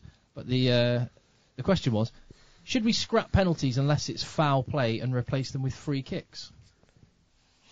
No. So... No, I wouldn't do that. What I would be interested in is devaluing the penalty to 1 or 2 points. So devaluing the penalty also means increasing the value of foul play, doesn't it? In other words. That's an interesting point. So the reason I wouldn't do it is because, say, if it's 2 points for a goal kick or whatnot, I'd be much more inclined to throw bodies onto rucks, kill balls, do all that sort of thing. So I see it as the other one. I don't want to incentivise. I think we've got the balance broadly right, actually. The penalties, the number of games that I'd rather see more teams do like the Exeter, and play the ball, kick for the corner, and want to play either through catch and drive or pick and go, or through scoring a try out wide, depending on where the incentive lie. And I think devaluing the penalty would incentivise that type of behaviour. I do see the example, the other side of it. But if more teams get better at scoring tries, because they have to get better at scoring tries, then penalties will become even. Like, you want fewer penalties, not more. You're not incentivising the penalties.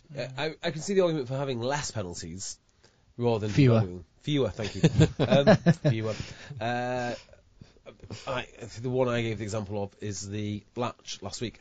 I hate that law. I hate it with a passion. We don't need to be penalising for that. There are a few weird ones at the ruck this week which just blew my mind. Less of them would be much, much better. Devaluing them, I'm not so sure. taking out the penalty or replacing it with a free kick, that does, because you either kind of tap and go or you scrum. Or if you kick for the corner, you lose the ball. I was going to say that'd be my thing. You get more scrums, unfortunately. That's what I thought. I don't actually get that, because the scrum and the set piece, the scrum and the line-out are your two set pieces, right? The two things that you want because you launch all your plays off. Why is it the scrum is undervalued compared to the line-out, which is obviously more valued because a free kick will give you a scrum but not a line-out? Don't get that. Well, the Magic 8 Ball lottery nature of a scrum. Yeah. Exactly. So but so is a maul. So is getting the bloody ball into a line-out for, a few. Well, it certainly was for us this week. It's all a lottery. That's why you practice so hard with set pieces to get set piece coaches. Well, by us, you mean Talk H. Yeah. Yeah, we'll talk about them shortly. John predicted that JB would shoot the idea down. You've 1 from 1 so far, John. He said Tim would agree with you.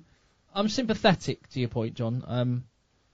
So I guess you could say you're half right on that, and Phil will sit on the fence. Yeah. Well, actually, no, Phil disagrees. But he gave an interesting reason, and you sparked off a good point that I hadn't thought of. Yeah, I would say this. I want to reverse a few laws. I want to bring the seatbelt tackle back because I think it's ridiculous. I want to get rid of this stupid latch penalty, and then and also 5-metre scrums. I think 5-metre scrums have to come back. The goal line dropout's a joke. And then here's a law for you: nothing changes for 15 years. 15 years, can't change a thing. No matter what happens, can't change a thing. I would be happy with a 5-year embargo on laws. No more directives. Can't do that. It's literally as it is now. I'd want to go through the law book and go, can we amalgamate these? Can we simplify this? Can we abbreviate this so that you just slim down that law book and make it smaller? And there was law. What was the law? I found the law. I was speaking about it then. I want it gone. Completely gone. The seatbelt. No, it's law 9.1 something. 9.11, dangerous or reckless. Dangerous or... It's what I call a compounding penalty. So you very rarely see it on its own. You have to create... Yeah, it could be dangerous or reckless. Dangerous play. Yeah, because you never just see dangerous play on its own. And if you do see dangerous play... So it's dangerous because it's high, or because it's late. Exactly. Or because... Yeah, no, there's no arms or things like that. I'm with you on this. This came up in the chat with JP. Yeah, and JP's view was kind of you need to give the referee something to be able to use some discretion. And the problem with that is it creates inconsistency. And you give Nigel Owens, when he's in the mood that he was last week, the discretion, and he would have given a 24-week ban on the pitch right then. You can give some discretion, but I think this could be used. So it is, players must not do anything that is reckless or dangerous to others. But then... Make a law about it. And my problem with that is twofold. Well, that basically means Courtney Laws shouldn't tackle anyone. Yeah. It also means you have to wait 15 years before you can change anything. Before you can get rid of that. Yeah. But no, get rid of that one, and then anything which we find subsequently dangerous, we can't change any laws 15 years. Unlucky boys. One that does need something doing about it is you can't have your shoulders below your hips at a ruck. Yes, that is a true law, which people don't realise. Which it either needs striking out or it needs enforcing. Yeah. And I'd probably like to see a trial game with it enforced, or a trial competition with it enforced. You can't even imagine that, can you? How do you jackal with your... It'd be so dangerous. You've got to your head head up, basically. So long arms. The point that you're going to get hit is in your head neck area, in your face. It's got to go. That has to go. So maybe we should be in the law. No, actually, they'll get some bloody professor from somewhere to do the laws. Do you know what I hate is when they get the high and mighty on these law committees. You really hate this. Oh, and then they preach at you like, oh, well, we've got such and such involved in there, and such involved, and they don't really have all these top players involved. What they've done is they've made these top players, they've appropriated these top players and brainwashed them, and then they're telling me about my sport. Yeah, thanks. I know just as much as you guys. Just because you can throw a better pass than me doesn't mean that you can think through these laws any better. Sam Coburn says, I know you guys don't track the URC that closely. What is that? But you missed an interesting move in Leinster last week against the Bulls, and again today. And the Leinster Dragons game. Oh, that was an ugly game. 7-6 to Leinster. Oh, awesome. But, wow. Yeah, you would have loved it, JB. Andrew Porter started at loosehead on this occasion. He was a loosehead. Yeah. He's been back Converted to tight tight head. head. And Kean Healy was a sub as a tight head prop. He just, Sam Coburn thought JB in particular might enjoy prop switching sides. I love it. I absolutely love it. Not even from a tactical point of view, although it is important tactically, because it used to be a case you used to have a swing prop, a guy who could do both sides, and then they brought in tight head prop cover. In about 2013, Yeah. you brought the extra. And I've got no issue with that really. I like it from a money perspective. Yeah, you're more valuable. Go get yourself paid. Yeah. Why can't you do this? Yeah. Albeit, we saw a couple of years ago. Joe Moller. Joe Moller, one of the best loosehead props in the world, one of the best scrummaging loosehead props in the world, move across the tight head, and one of the most experienced as well, move across the tight head, and it did not go well. I moved from tight head to loose head this weekend, and I hated it. Oh, really? The That's 'cause imbalance. I've not practiced. Yeah, my first scrum I bound up like a tight head. So, not that anyone cares what this is. No, don't worry about it. Don't go there. Yeah. Mike Yeah, also right. tweeted at Rugby Podcast and just sent us, he was having a clear out at home and found a match programme from 1998. Wonderful stuff. And it was the Legends of Leicester 15 versus a Hewlett-Packard International 15. Hewlett-Packard, that is incredible. So And did you notice one of the faces? Yeah, I'm just gonna go through a couple of the guys who represented the Hewlett-Packard 15.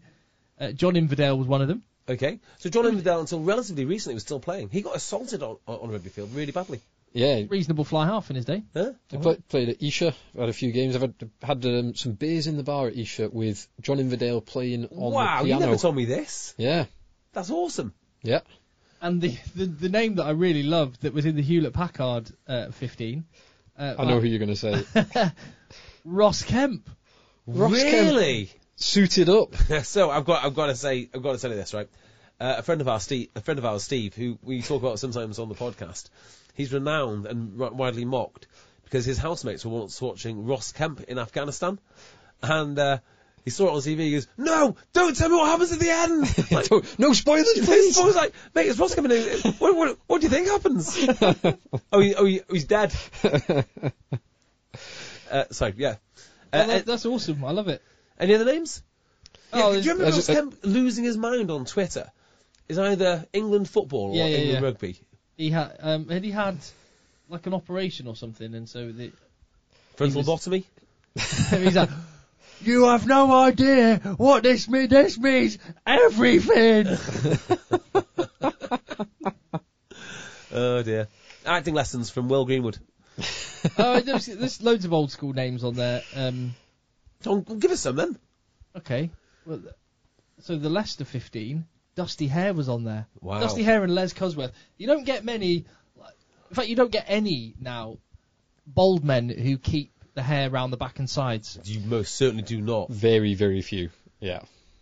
Usually on the school run, if they exist, when they've just given up. They've given up on everything. So you don't get any single men who just kept it. Dusty Hare kept. He had a wrap comb over it. I do think men look older back in the day, even when they were 20, than they do now. Yeah. Oh yeah, 100%. 100%. There was. What was the name? Troy Thacker must be dad of Thacker. Yeah. Ah, interesting. Yeah. Rory Underwood. Which was makes playing. Harry. And Nick Youngs. Nick Youngs, yeah. Dad of Youngs. Dad of the two Youngs. Yeah. Yeah, it's good. Anyway, On the Hewlett-Packard 15, there was Jeff Probyn, Ross Kemp, John Inverdale, Graham Dorr, Wow. John Mitchell, Wasps. He's attack coach, isn't he? He's defence, I think. I think he's got a very wide-ranging role, but defence is one part of it. Neil Francis on there. Mike Teague. Bloody hell. I just remember one name I've just seen on the Leicester 15 who I remember. I can't read. It's a bit blurred out. Is it Ardell Cardooni? Cardooni. I remember that there's been but it's just reminded me there's been very few. Cardooni, he was a Leicester. Was he a 10? Yeah, but there were very few people from Indian subcontinent heritage or India. We could do with that in rugby. We could do with reaching out a little bit more. In South Manchester, where we live, the number of times where if it was the other week, I was at Trafford Metrovic, and we were playing, and there was cricket on one half going on, and that was all people of that ethnicity, and then there was a rugby going on, which was the vast majority. Well, Tok H. We could do with mixing it up a little bit. The Tok H cricket team today won Tok H's first cup of the season. They've just completed the local cricket tournament thing. Wow, which is quite cool. Completed it, mate. And Byron McGuigan played for us a few years ago, and turns out he's much better not much better at cricket. He's better at cricket than he is at rugby, which is unbelievable. Wow. Second ball hit it over the clubhouse. Third ball broke the bowler's arm. So pretty good at cricket. No, sorry. First ball he hit over the clubhouse. His first bowl he broke the batter's arm. Batter, not batsman. Whichever, well batsman. Done. You're using the new vernacular, calling them a batter. Is he a batter or not a batsman? No, you're not allowed to say batsman anymore. It's batter. Oh right, yes, batsperson. Did either of you see a few weeks ago Tom Curry suited up for his local cricket team? No. For the fourth team, I might add, and scored a ton. So scored a century. Mal Lloyd, who is coach of Derbyshire, is also a wildly enthusiastic Tok H fan. Comes down to watch us occasionally, and he teaching the Currys cricket. Tried to persuade them to become professional cricketers rather than rugby players. Thank God he failed. Well, I'm disappointed he can't do both, like Jeff Wilson did for New Zealand back in the day. Well, in the that's 90s. quite. And Liam Botham, more recently. Yeah, not as much success. Yorkshire and Wales. He played for Wales. Wilson was playing for the All Blacks with on the opposite wing as Jonah Lomu, and then playing for the Black Caps. Speaking of people that are multi-talented, let's just mention Exeter's locks. Because Johnny Hill, we know about his kicking ability. Incredible. And he's been teaching Will Whitty. Yeah, he had a good old game, the Will Whitty, and Sean Lonsdale, RGC product, I might add. So Exeter looked all right today, they looked all right. If there's one person, by the way, that's gonna, a lot of people are going, the 50-20, the 50-22 or 50-20, whatever it's called. 50-22, yeah. 50-22 isn't really having a big impact. Wait till Johnny Hill comes back. Yeah, 100%. Exactly. Well, right. the key element of the 50-22 is surprise. Yes. Yeah. So Johnny Hill can, he can capture, use it the first 4 or 5 times, but then after that, yeah, it's all over. Yeah. I loved this game. I went to the AJ Bell to watch it. I loved it. I mean, wasn't the result that a lot of neutrals in the stadium wanted, but my word, was it good. It was really good. What did it look like on TV? It looked good. It was, the start was really interesting to watch because Sale just shut Exeter down. Yeah. Exeter couldn't get a foothold, and it was the 39th minute with that, the first Henry Slade try, it was O'Flaherty, then one way, runs past 10 defenders, then it goes the other way, Hogg half breaks, and there's a little 1-2 with Slade and Hogg, wasn't it? I don't know what it looked like when it was there, but the sense I got from the game as a whole was that what Rob Baxter has talked about before, tiring a team out, making them get off the deck a lot of times. The phase play was there from Exeter today, and I think that's basically what happened. They, in Exeter fashion from last year, they ground the team down. I think that's exactly what happened. I think Sale ran out of steam. When JP Dupree breaks through the Sale lines, I've never seen a Sale team look so exhausted. They were all on their backs. JP Dupree was injured. I think he's probably more exhausted than anything else. He'd obviously had the red card. I thought, wow, they're going to concede again, and they didn't. There's so much fight in this side. It's incredible. And also, you've got two teams who are depleted. And no, I do not care one bit for we're missing players. It doesn't wash for me whatsoever. You build a squad for good reason. I think that the Exeter squad was just a bit more powerful, a bit more cohesive. And here's another thing: Sanderson has got those boys at Sale Sharks playing for each other like I've just not seen in a long time. But it takes it out of you, and I think that's basically what when he was talking in the press right at the end. What he was reminding everyone is how bloody hard it is to win games of rugby right at the top end, because you have to be operating at 95% of your physical capability pretty much for the whole game. Yeah, for 80 minutes. It's just brutal. Yeah. And you slip off 5%, 10%, and you're done. You're absolutely done, and that's all that happened. Yeah, Sale, I think they can take a lot out of it. With a stronger team, they make more of a go of it. But Exeter, that's exactly the win they needed. Yeah. And Sale made it bloody hard, especially in that first half. Maybe they made it hard the whole way through. I mean, to me, it was a battle of tactics, and Exeter came up trumps. They held the ball better. They could. Sale basically just punched themselves out. I was speaking to a few of the Exeter boys straight after the game, and they were saying like the Sale physicality was great, but they just looked after their rucks. They kept the ball. It was just impressive, physical, hard, fighty stuff. It's exactly what the Premiership should be. Yeah. Another red card. It didn't decide the game. No. It was a red card. Rowan was playing incredibly well, I thought, until that point. It was a clear red card. There can't be any arguments about that. Yeah. Annoying. Some of the touches from Stuart Hogg and Henry Slade were just Slady. I love Henry Slade. Slady was quality. He was at times the worst player on the pitch, and many more times the best player on the pitch. Yeah. Even Hogg sometimes look like they're playing sevens on a 15s field. Yeah, they find themselves in so much room. They come off 1 foot, they step, and they're just gone. And what Sale can take heart out of is Stuart Hogg only set up one try. Actually, that try just before the end of the half was magnificent from Exeter. Yeah, that's why you pay him the money. That was awesome. But after that, they were breaking through. Sale Sharks were covering nicely. John O'Ross, I don't think, had his best game. Oh, that pass. Yeah. On the right-hand side. Because that could have been 17-3 if that goes to Dugdale down the right wing, wasn't it? Yeah, Dugdale's a hard boy. I like Dugdale. Oh, yeah. So, I'm going to say something controversial now. Here we go. So, I'm just looking at the Sale team and I'm thinking, by the way, do you boys know the EQP rules coming in? Coming in? Is it an increase in the number of EQP players? Yes. Okay. So the squad requirement is going to be more EQP. When that comes in, it's going to be linked to money, which means teams like Sale are going to have to make some hard decisions. Who to keep, who to go. This was spoken about this week in the press conference, and it's something which Samson does not like talking about one bit, but it has been spoken about. And at some point they're going to have conversations about who is going to go and who is going to stay. I'm pretty sure nothing's been decided yet.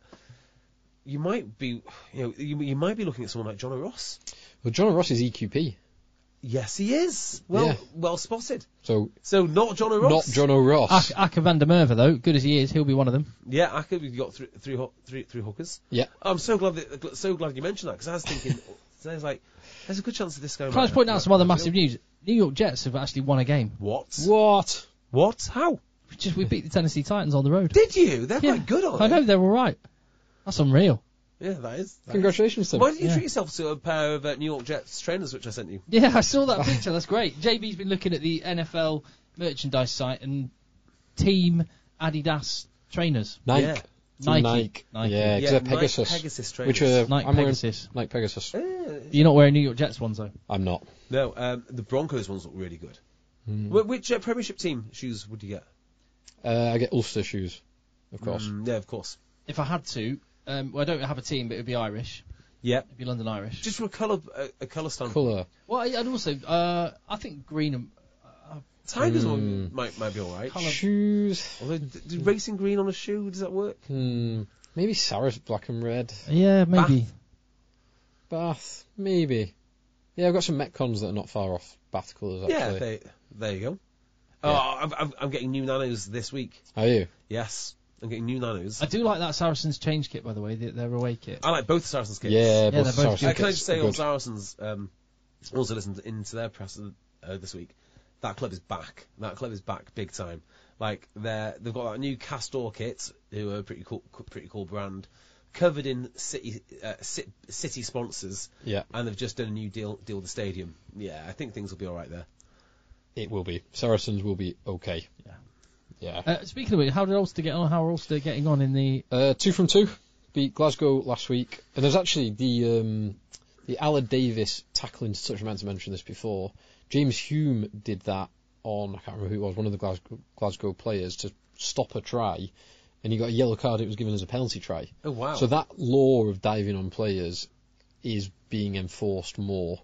But they beat Zebre 36-3 this week. Ooh, competitive. Yes. Pretty competitive. So, and how's so it far, shaking so down so far? It's the South African teams basically without their Springboks and not taking all their good players on the road, they're looking weak, but they're going to be really strong at home. You would think they'll be stronger at home. Yeah. I mean, it's only 2 games in, so you can't really see much. Leinster have won 2, Ulster have won 2, Munster have won 2. The usual culprits will be up there. Claremont came back and beat Racing at home in the top 14 this evening as well. I saw that. Just on the championship as well while we're on it, Cornish Pirates beat Ealing. Yeah. Great result. One thing that did annoy me, just very briefly, the RFU pulled the plug on Cornish Pirates streaming the game for fans that couldn't be down there in Cornwall with them, and for Ealing fans that couldn't get down there and wanted to watch it. They said that it didn't meet their minimum standards for a broadcast of the game. Bearing in mind the RFU haven't negotiated them a TV deal or weren't... And they're not funding them we're not what they funding were them compared not funding them as a club, and also not funding any broadcast of any game. Cornish Pirates just wanted to provide a service to fans to keep them in touch and connected with the game, and to help Ealing fans who couldn't make the long journey. And the RFU, in their wisdom, said no, that camera setup you've got that you're streaming to these people to earn yourself a few quid and keep fans engaged, no, you're not allowed. Which but the most important point, of course, is congratulations Cornish Pirates. Hell of a win. Yeah. I'd tell you what, that area of the country now is proper rugby territory. You're going on there, it doesn't matter who you play, be prepared. Yeah, it always has been, but it's not the professionalism that Exeter and obviously Cornish Pirates are bringing. Yeah.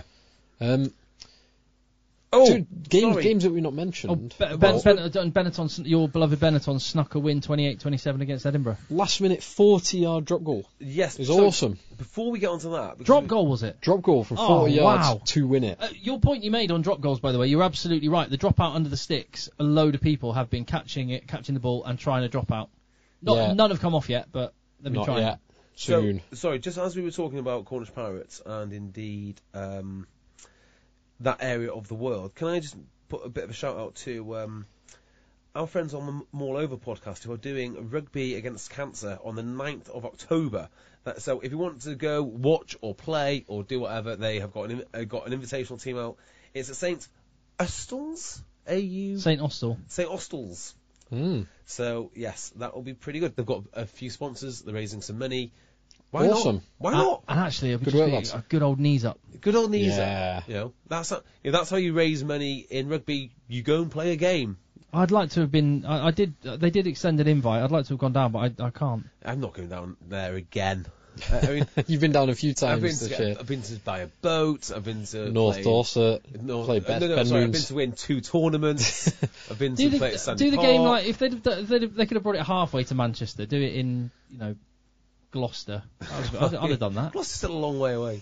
Gloucester, good services. There's a great service. Fantastic services. Gloucester beat Worcester, which we didn't predict. No. Does this mean that Gloucester have the second softest pack in the league, and Worcester have the softest pack in the league? Question. That is a great question. So, yes, I still can't believe this happened. Right? I was looking through the teams. I'm like, if Gloucester could choose a set of halfbacks, they wouldn't choose theirs. I mean, I know this because they previously paid a lot of money for the other two halfbacks. Yeah. This is a fact. And yet they're lining up against 2 of their old boys. Adam Hastings was man of the match. Adam Hastings is ace in the end, it turns out. So first start. Yeah, banging over penalties for fun. Yeah. I also thought that I always put undue value on second row battles. Now, I think that's where it's won or lost, because they're big blokes and they kind of dictate everything. Them and halfbacks. I just thought that Worcester would have done it, and they didn't. No, they didn't. Let's talk about the red card moment as well, because there was there was a nuanced element there. So Ted Hill gets sent off for a tip tackle on, I forget who now. Lloyd Evans. It was a tip tackle, and some of these tip tackles look really bad, but you sort of wonder, I don't know how much Ted Hill actually contributed to it. I mean, I can understand the red, and I'm fine with the red. I did some proper mental gymnastics trying to keep Ted Hill on that field. No. I get the red card, but the element is the mitigating circumstance that Lloyd Evans, in the same motion, I don't believe it should be a red card, but based on precedent, Paolo Adogwu last season or the season before and earlier this season, Geordie Barrett, should Lloyd Evans have been red carded for putting a boot into Ted Hill's neck? I didn't see that. So he did, yeah. So Evans goes up, he fumbles the ball, kind of bounces off his chest, and he leans back to regather as he's in the air. This happens in a fraction of a second, and his right leg, as he leans back, knee-jerk to balance him, comes up, and it does catch Ted Hill in the head. So Ted Hill ends his life. So Ted Hill sees red, wham, smashes him onto his head. No, shop shut. So let's take each one at a time. The Lloyd Evans, there is precedent for that to be a red card.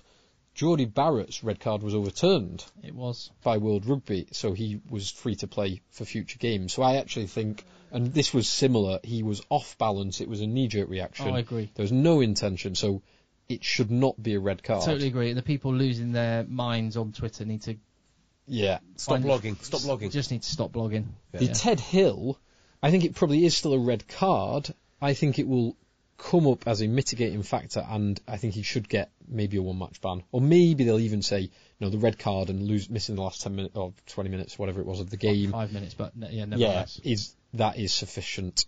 So I think, because Ted Hill, you could see he doesn't even, he almost, he kind of catches him, and then he's almost like standing up because of the shock of the getting booted in the face. He was cut in the to the side of his eye after it, so he was properly clocked in the head. So I think the shock of that. He could do. I'm guessing, so I threw him on the floor. I also want to say on Ted Hill, just as you saw him walking off, that guy's absolutely ripped, and he's a monster, mate. He's a massive. He is a monster, and he looks like his face has been drawn with set squares in a maths set that you would take to school. He's carved out of granite. The square is huge. He's an evil choir boy. I like him when he has his little Ted Hill. I like him when he has his little round specs on off the pitch. Oh yeah, he's cousins to someone in our rugby club. He's first cousins, I think. He is a quality player. I really, really rate Ted Hill. Yeah. I think he's class, and because he's 6'5", he can operate in the line-out really well. He's got an engine on him. He's really physical. I think, and he's still only so young. He's 22. Yeah. So I thought that Worcester would be competitive for 3 games and then get some injuries, and they're not going to be missing their captain is going to be one of those things which is going to put the brakes on this whole project. That said, I can't get out of my mind that they're not done. That they're not done yet. I hope they're not. From these guys. Doesn't matter this year anyway. Doesn't matter. But no, what I do want is the competitive league, as we were saying before, to right at the end of the season. Agreed. Yeah, they've got a few more wins in them. I'm going to go as high as they could get 5 wins. They would kill for 5 wins. Last season they would have killed for 5 wins. Yeah. When Newcastle have got a couple. Fair play. And Newcastle, we mentioned the red card before, but Newcastle, to come back in that manner with a man in the bin for the last 25 minutes and to score that try in the last minute, in the last second, that was an awesome finish to the game. Did you see all the tries? I saw a friend of the pod, Carl Ferns, beast moding it over. Carl Ferns does not care much for the Wasps' defence. And I was not bothered by them one bit. I saw that and I was thinking of the praise that we heaped on Ali Crossdale last week after his 2 tries in his first game, and then 5 minutes in that he's getting run over by 20 stones of Carl Ferns. Yeah. Nope, not interested. Yeah. Not interested in your skills, Alistair. And schoolmates, well, not schoolmates, because obviously... About 10 years. Alumni. But alumni, thank you, yeah. the Semper, who had, I think they had 2, maybe 3 players playing at... Playing Sale today. Well, and HGH playing for Newcastle. Oh, yeah. Is it HWH? HWH. HGH is like heavy goods something? Heavy goods haulage. Yeah, heavy goods haulage. Yeah, it's a company. Is it either WHW or HWH or something like that? I should really... Hayden Williams Hughes or something? Or I don't know. Doesn't matter. Something like that. Doesn't matter, does it? Who had another good game. Yeah. Another Semper lad. Hayden Wood. Will Hayden Wood, yeah. Giles Jordan's emailed us, contact deadchasers@gmail.com, and he's a long-time listener and fan of the show, now living in Vancouver, Canada. having moved from living in HQ in Twickenham. He's lived in Canada for 3 years. He's been unable to watch any of the Premiership unless he resorts to VPNs. I don't know what you're talking about because I've never done such a thing, and I never would. And he's referenced the talk of DAZN being in talks DAZN to acquire DAZN. BT Sport. And so that, I mean, I guess I'll have to take a back seat on this one a little bit. And you just asked for our thoughts on it. I thought being as Stephen Jones was piping up in the Times today, and a lot of people are talking about how bad it is that there's no terrestrial highlights packages.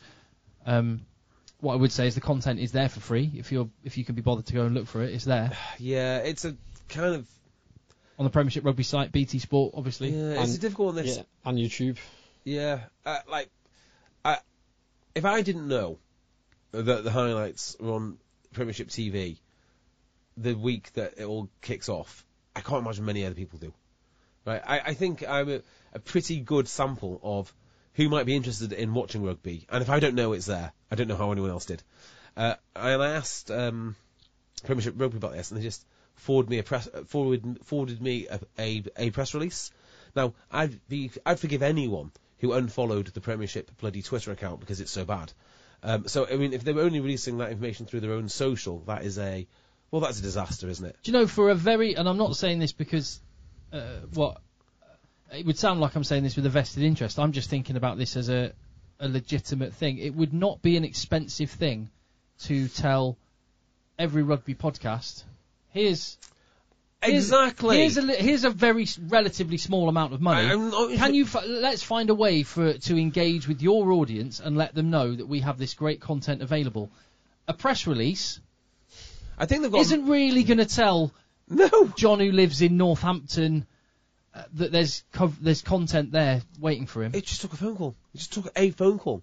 I'm not even sure they know what podcasts are over at Premier Rugby. I'm convinced, actually. I'll tell you something. Worcester's press guy, right, doesn't even let you ask bloody questions. Like, he doesn't get back to you.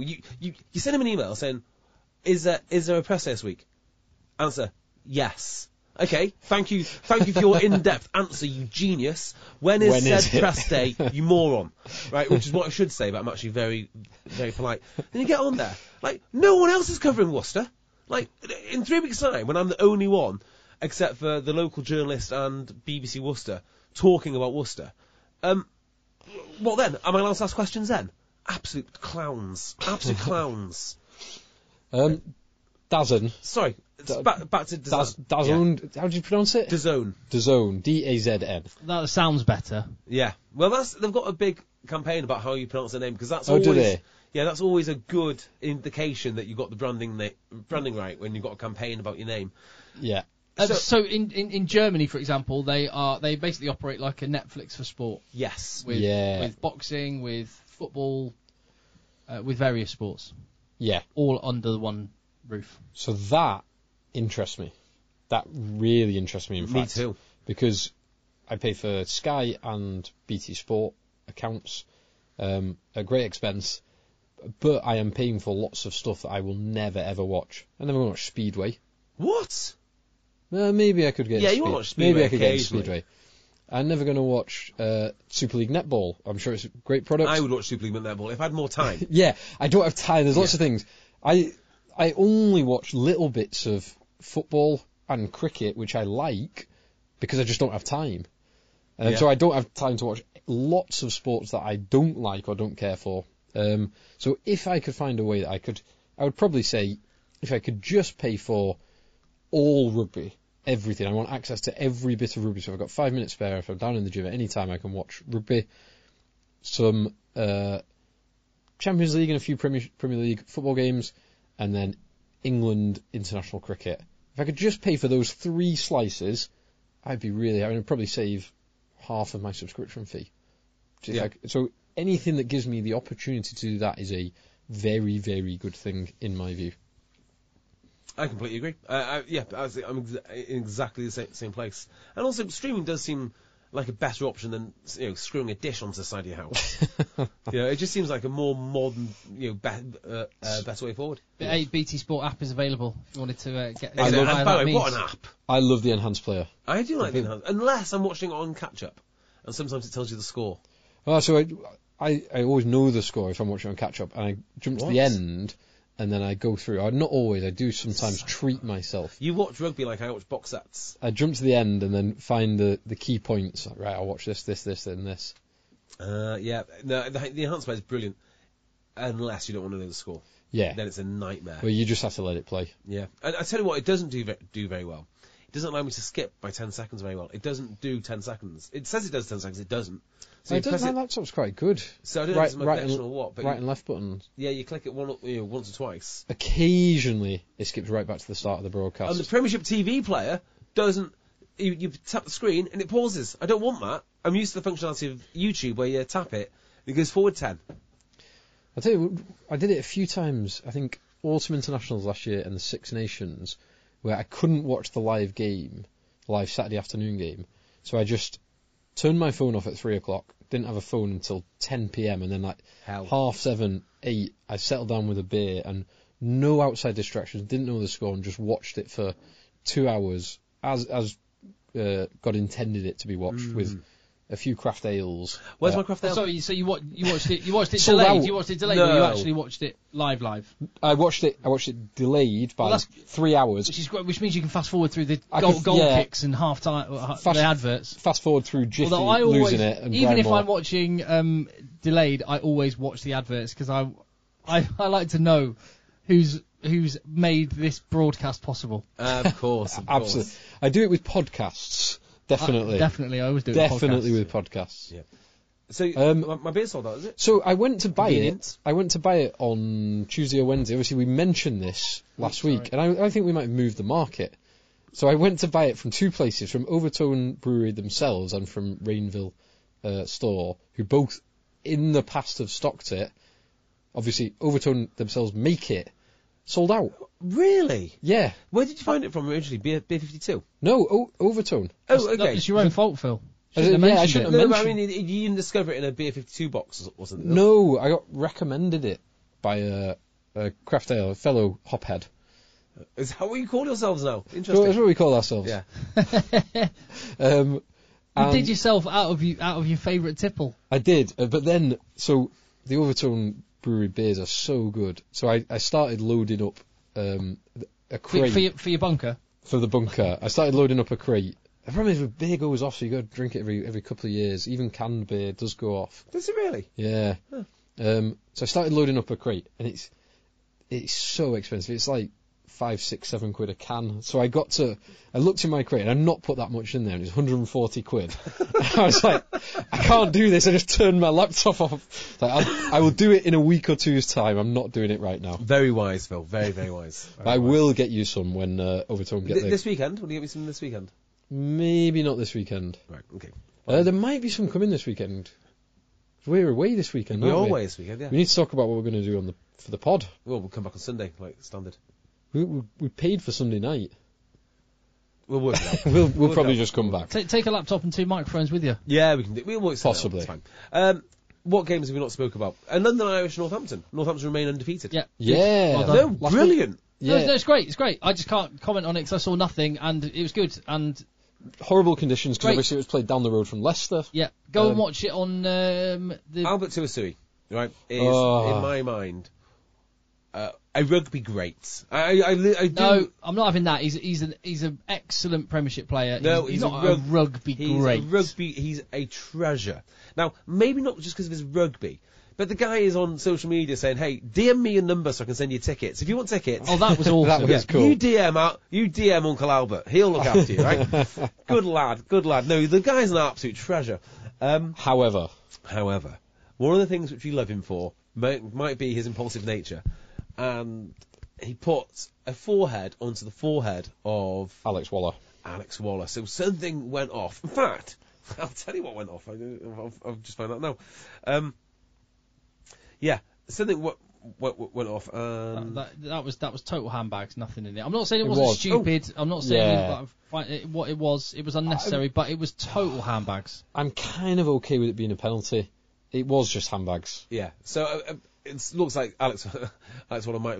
It doesn't matter. It doesn't matter. But it ends up Albert Fuso. You're going head to head with Waller, and wonderfully for the ref said that's not a headbutt. That's not a headbutt. I thought this could be going down the road of football where that's a headbutt. Yeah. No, not a headbutt, but it is a penalty. Yeah. Losing them the game. I'm okay with that. It's not a headbutt. It's ideal. It's a way the Crack game to be on. refed. But we don't want that, so it's a penalty. Yeah.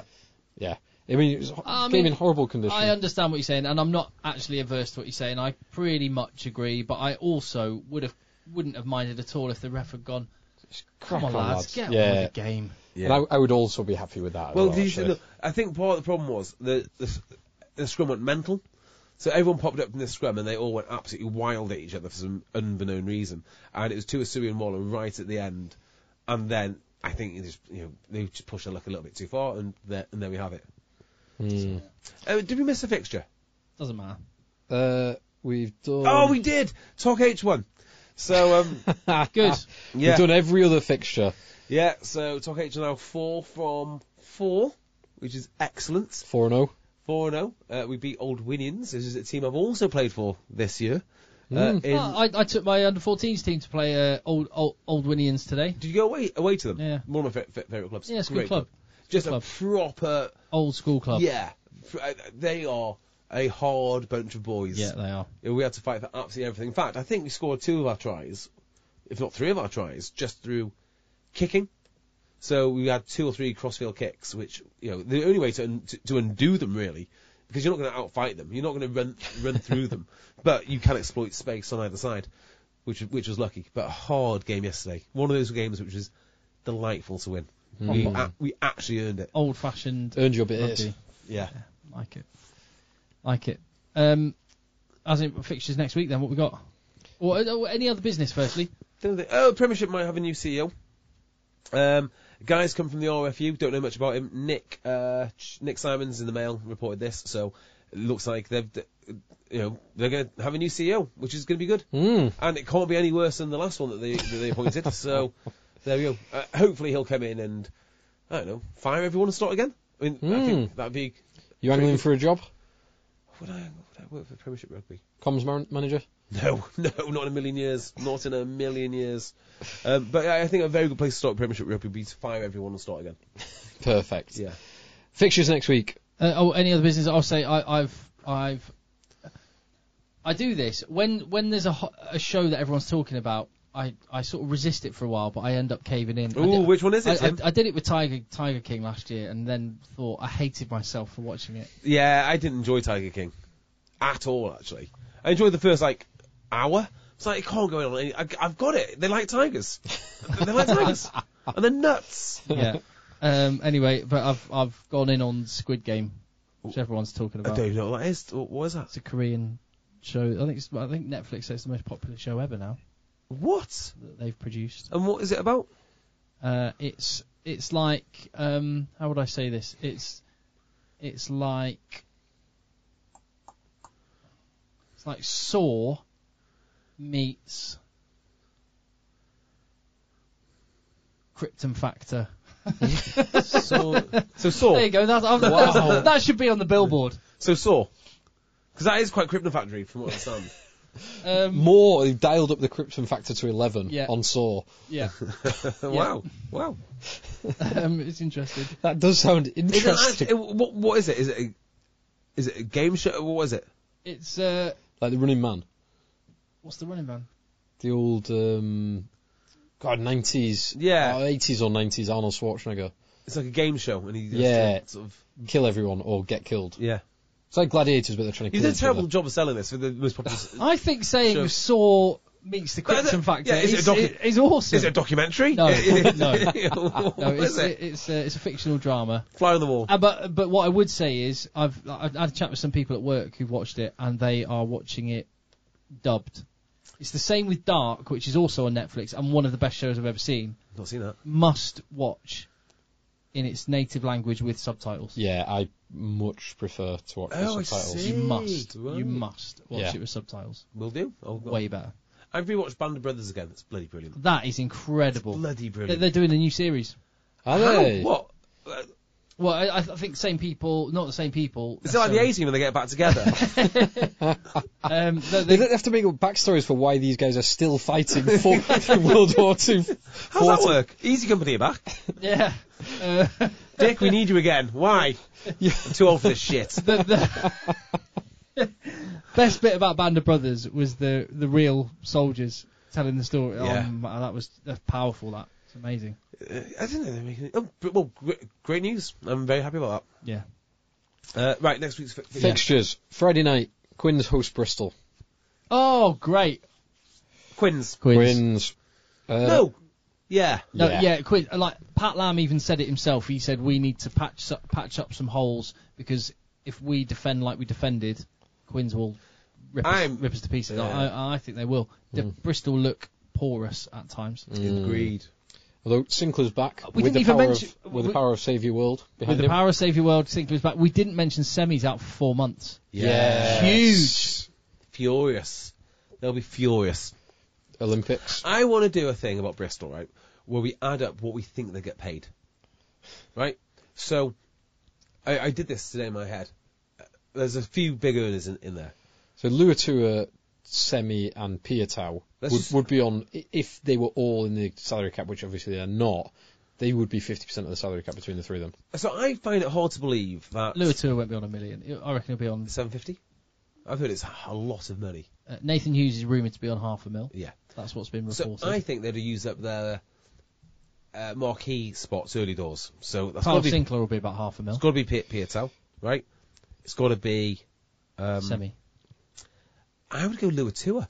But you just rearrange your... You just rearrange it then, do you? Yeah. So your most expensive two players who are eligible Yeah. go to your marquee. So then, if you add up all the guys you think might be expensive, there's not very much for everybody else. I mean, that's like nothing. Well, this is why This is why Pat Lam has to say they're worthless, because he's trying to renegotiate contracts for Purdy, who's a great player. Oh no, you're worthless, mate. Yeah, we can only afford to pay you 20 grand. The worthless speech is legit.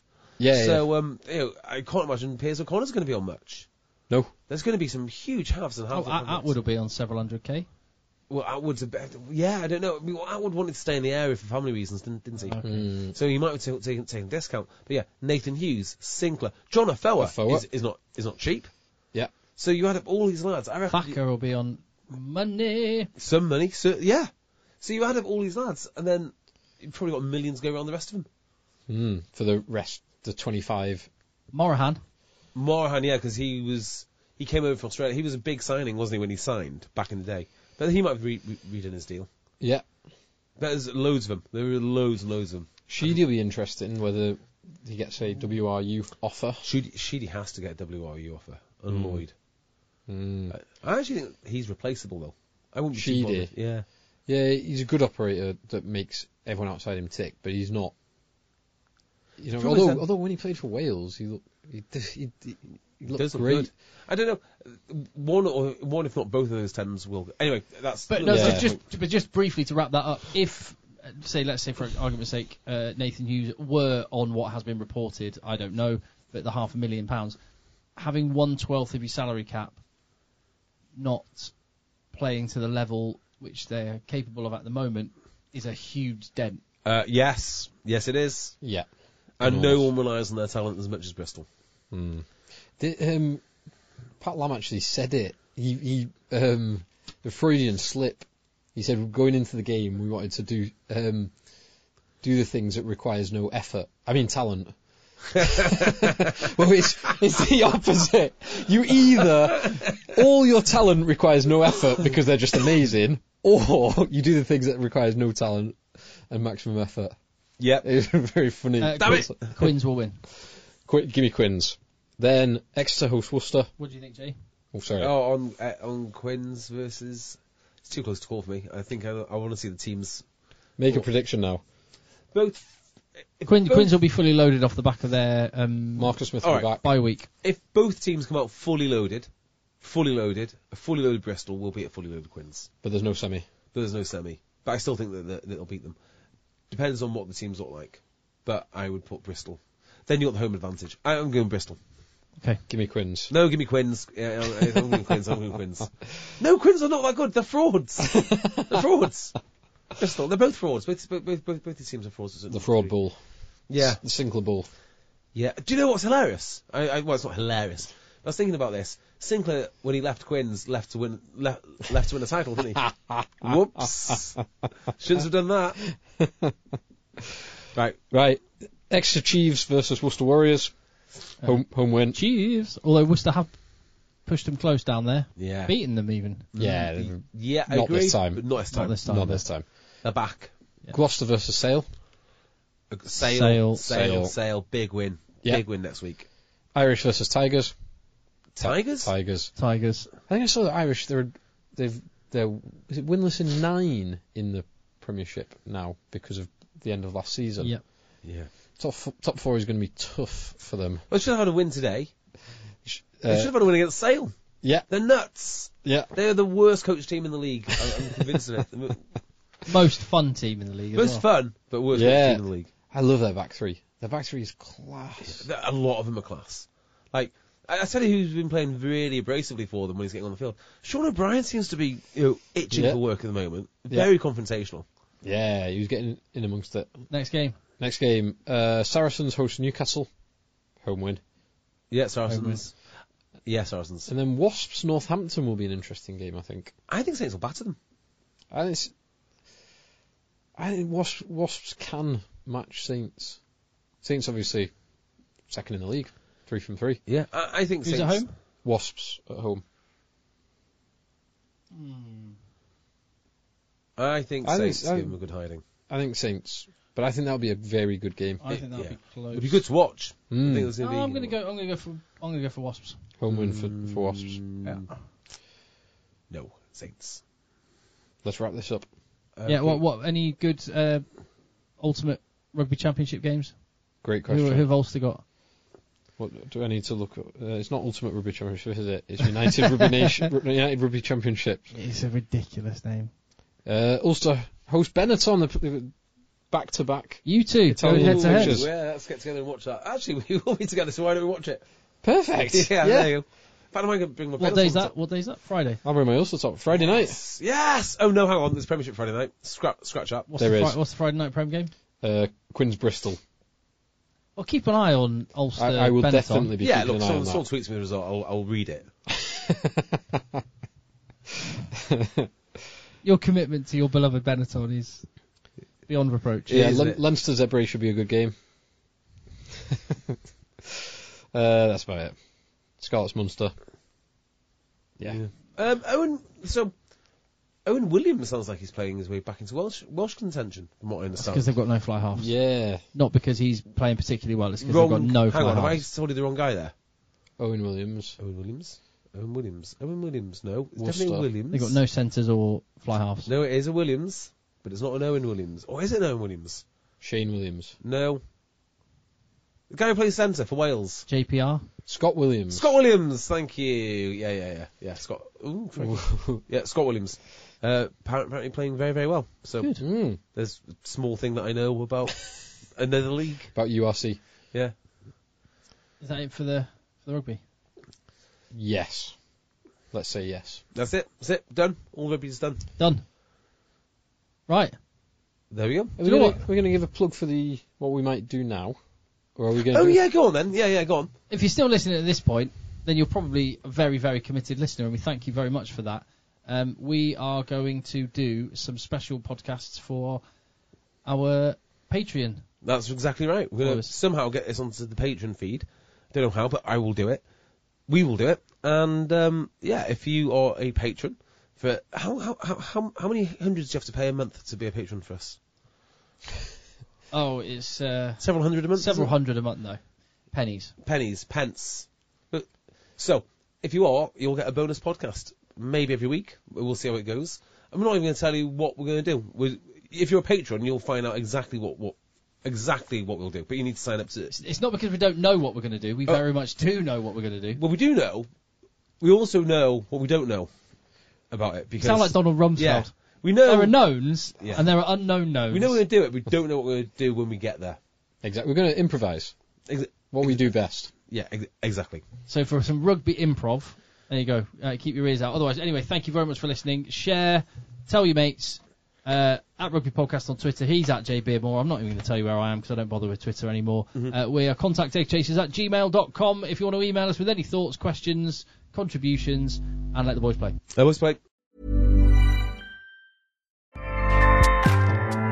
Acast powers the world's best podcasts. Here's a show that we recommend. The Real Housewives is a guilty pleasure for most, but if you're looking to not feel guilty about that pleasure, tune in to Everything Iconic with me, Danny Pellegrino, where I break down all the messy moments and behind-the-scenes antics of Bravo's popular franchise. And on Everything Iconic, I also interview celebrity guests like Kelly Ripa, Keke Palmer, Drew Barrymore, Cameron Diaz, and more about their guilty pleasures, their past work, and so much more. So if you're pop culture obsessed and find yourself watching way too much reality TV like me, tune into Everything Iconic with Danny Pellegrino, wherever you listen to podcasts. Acast helps creators launch, grow, and monetize their podcasts everywhere. Acast.com.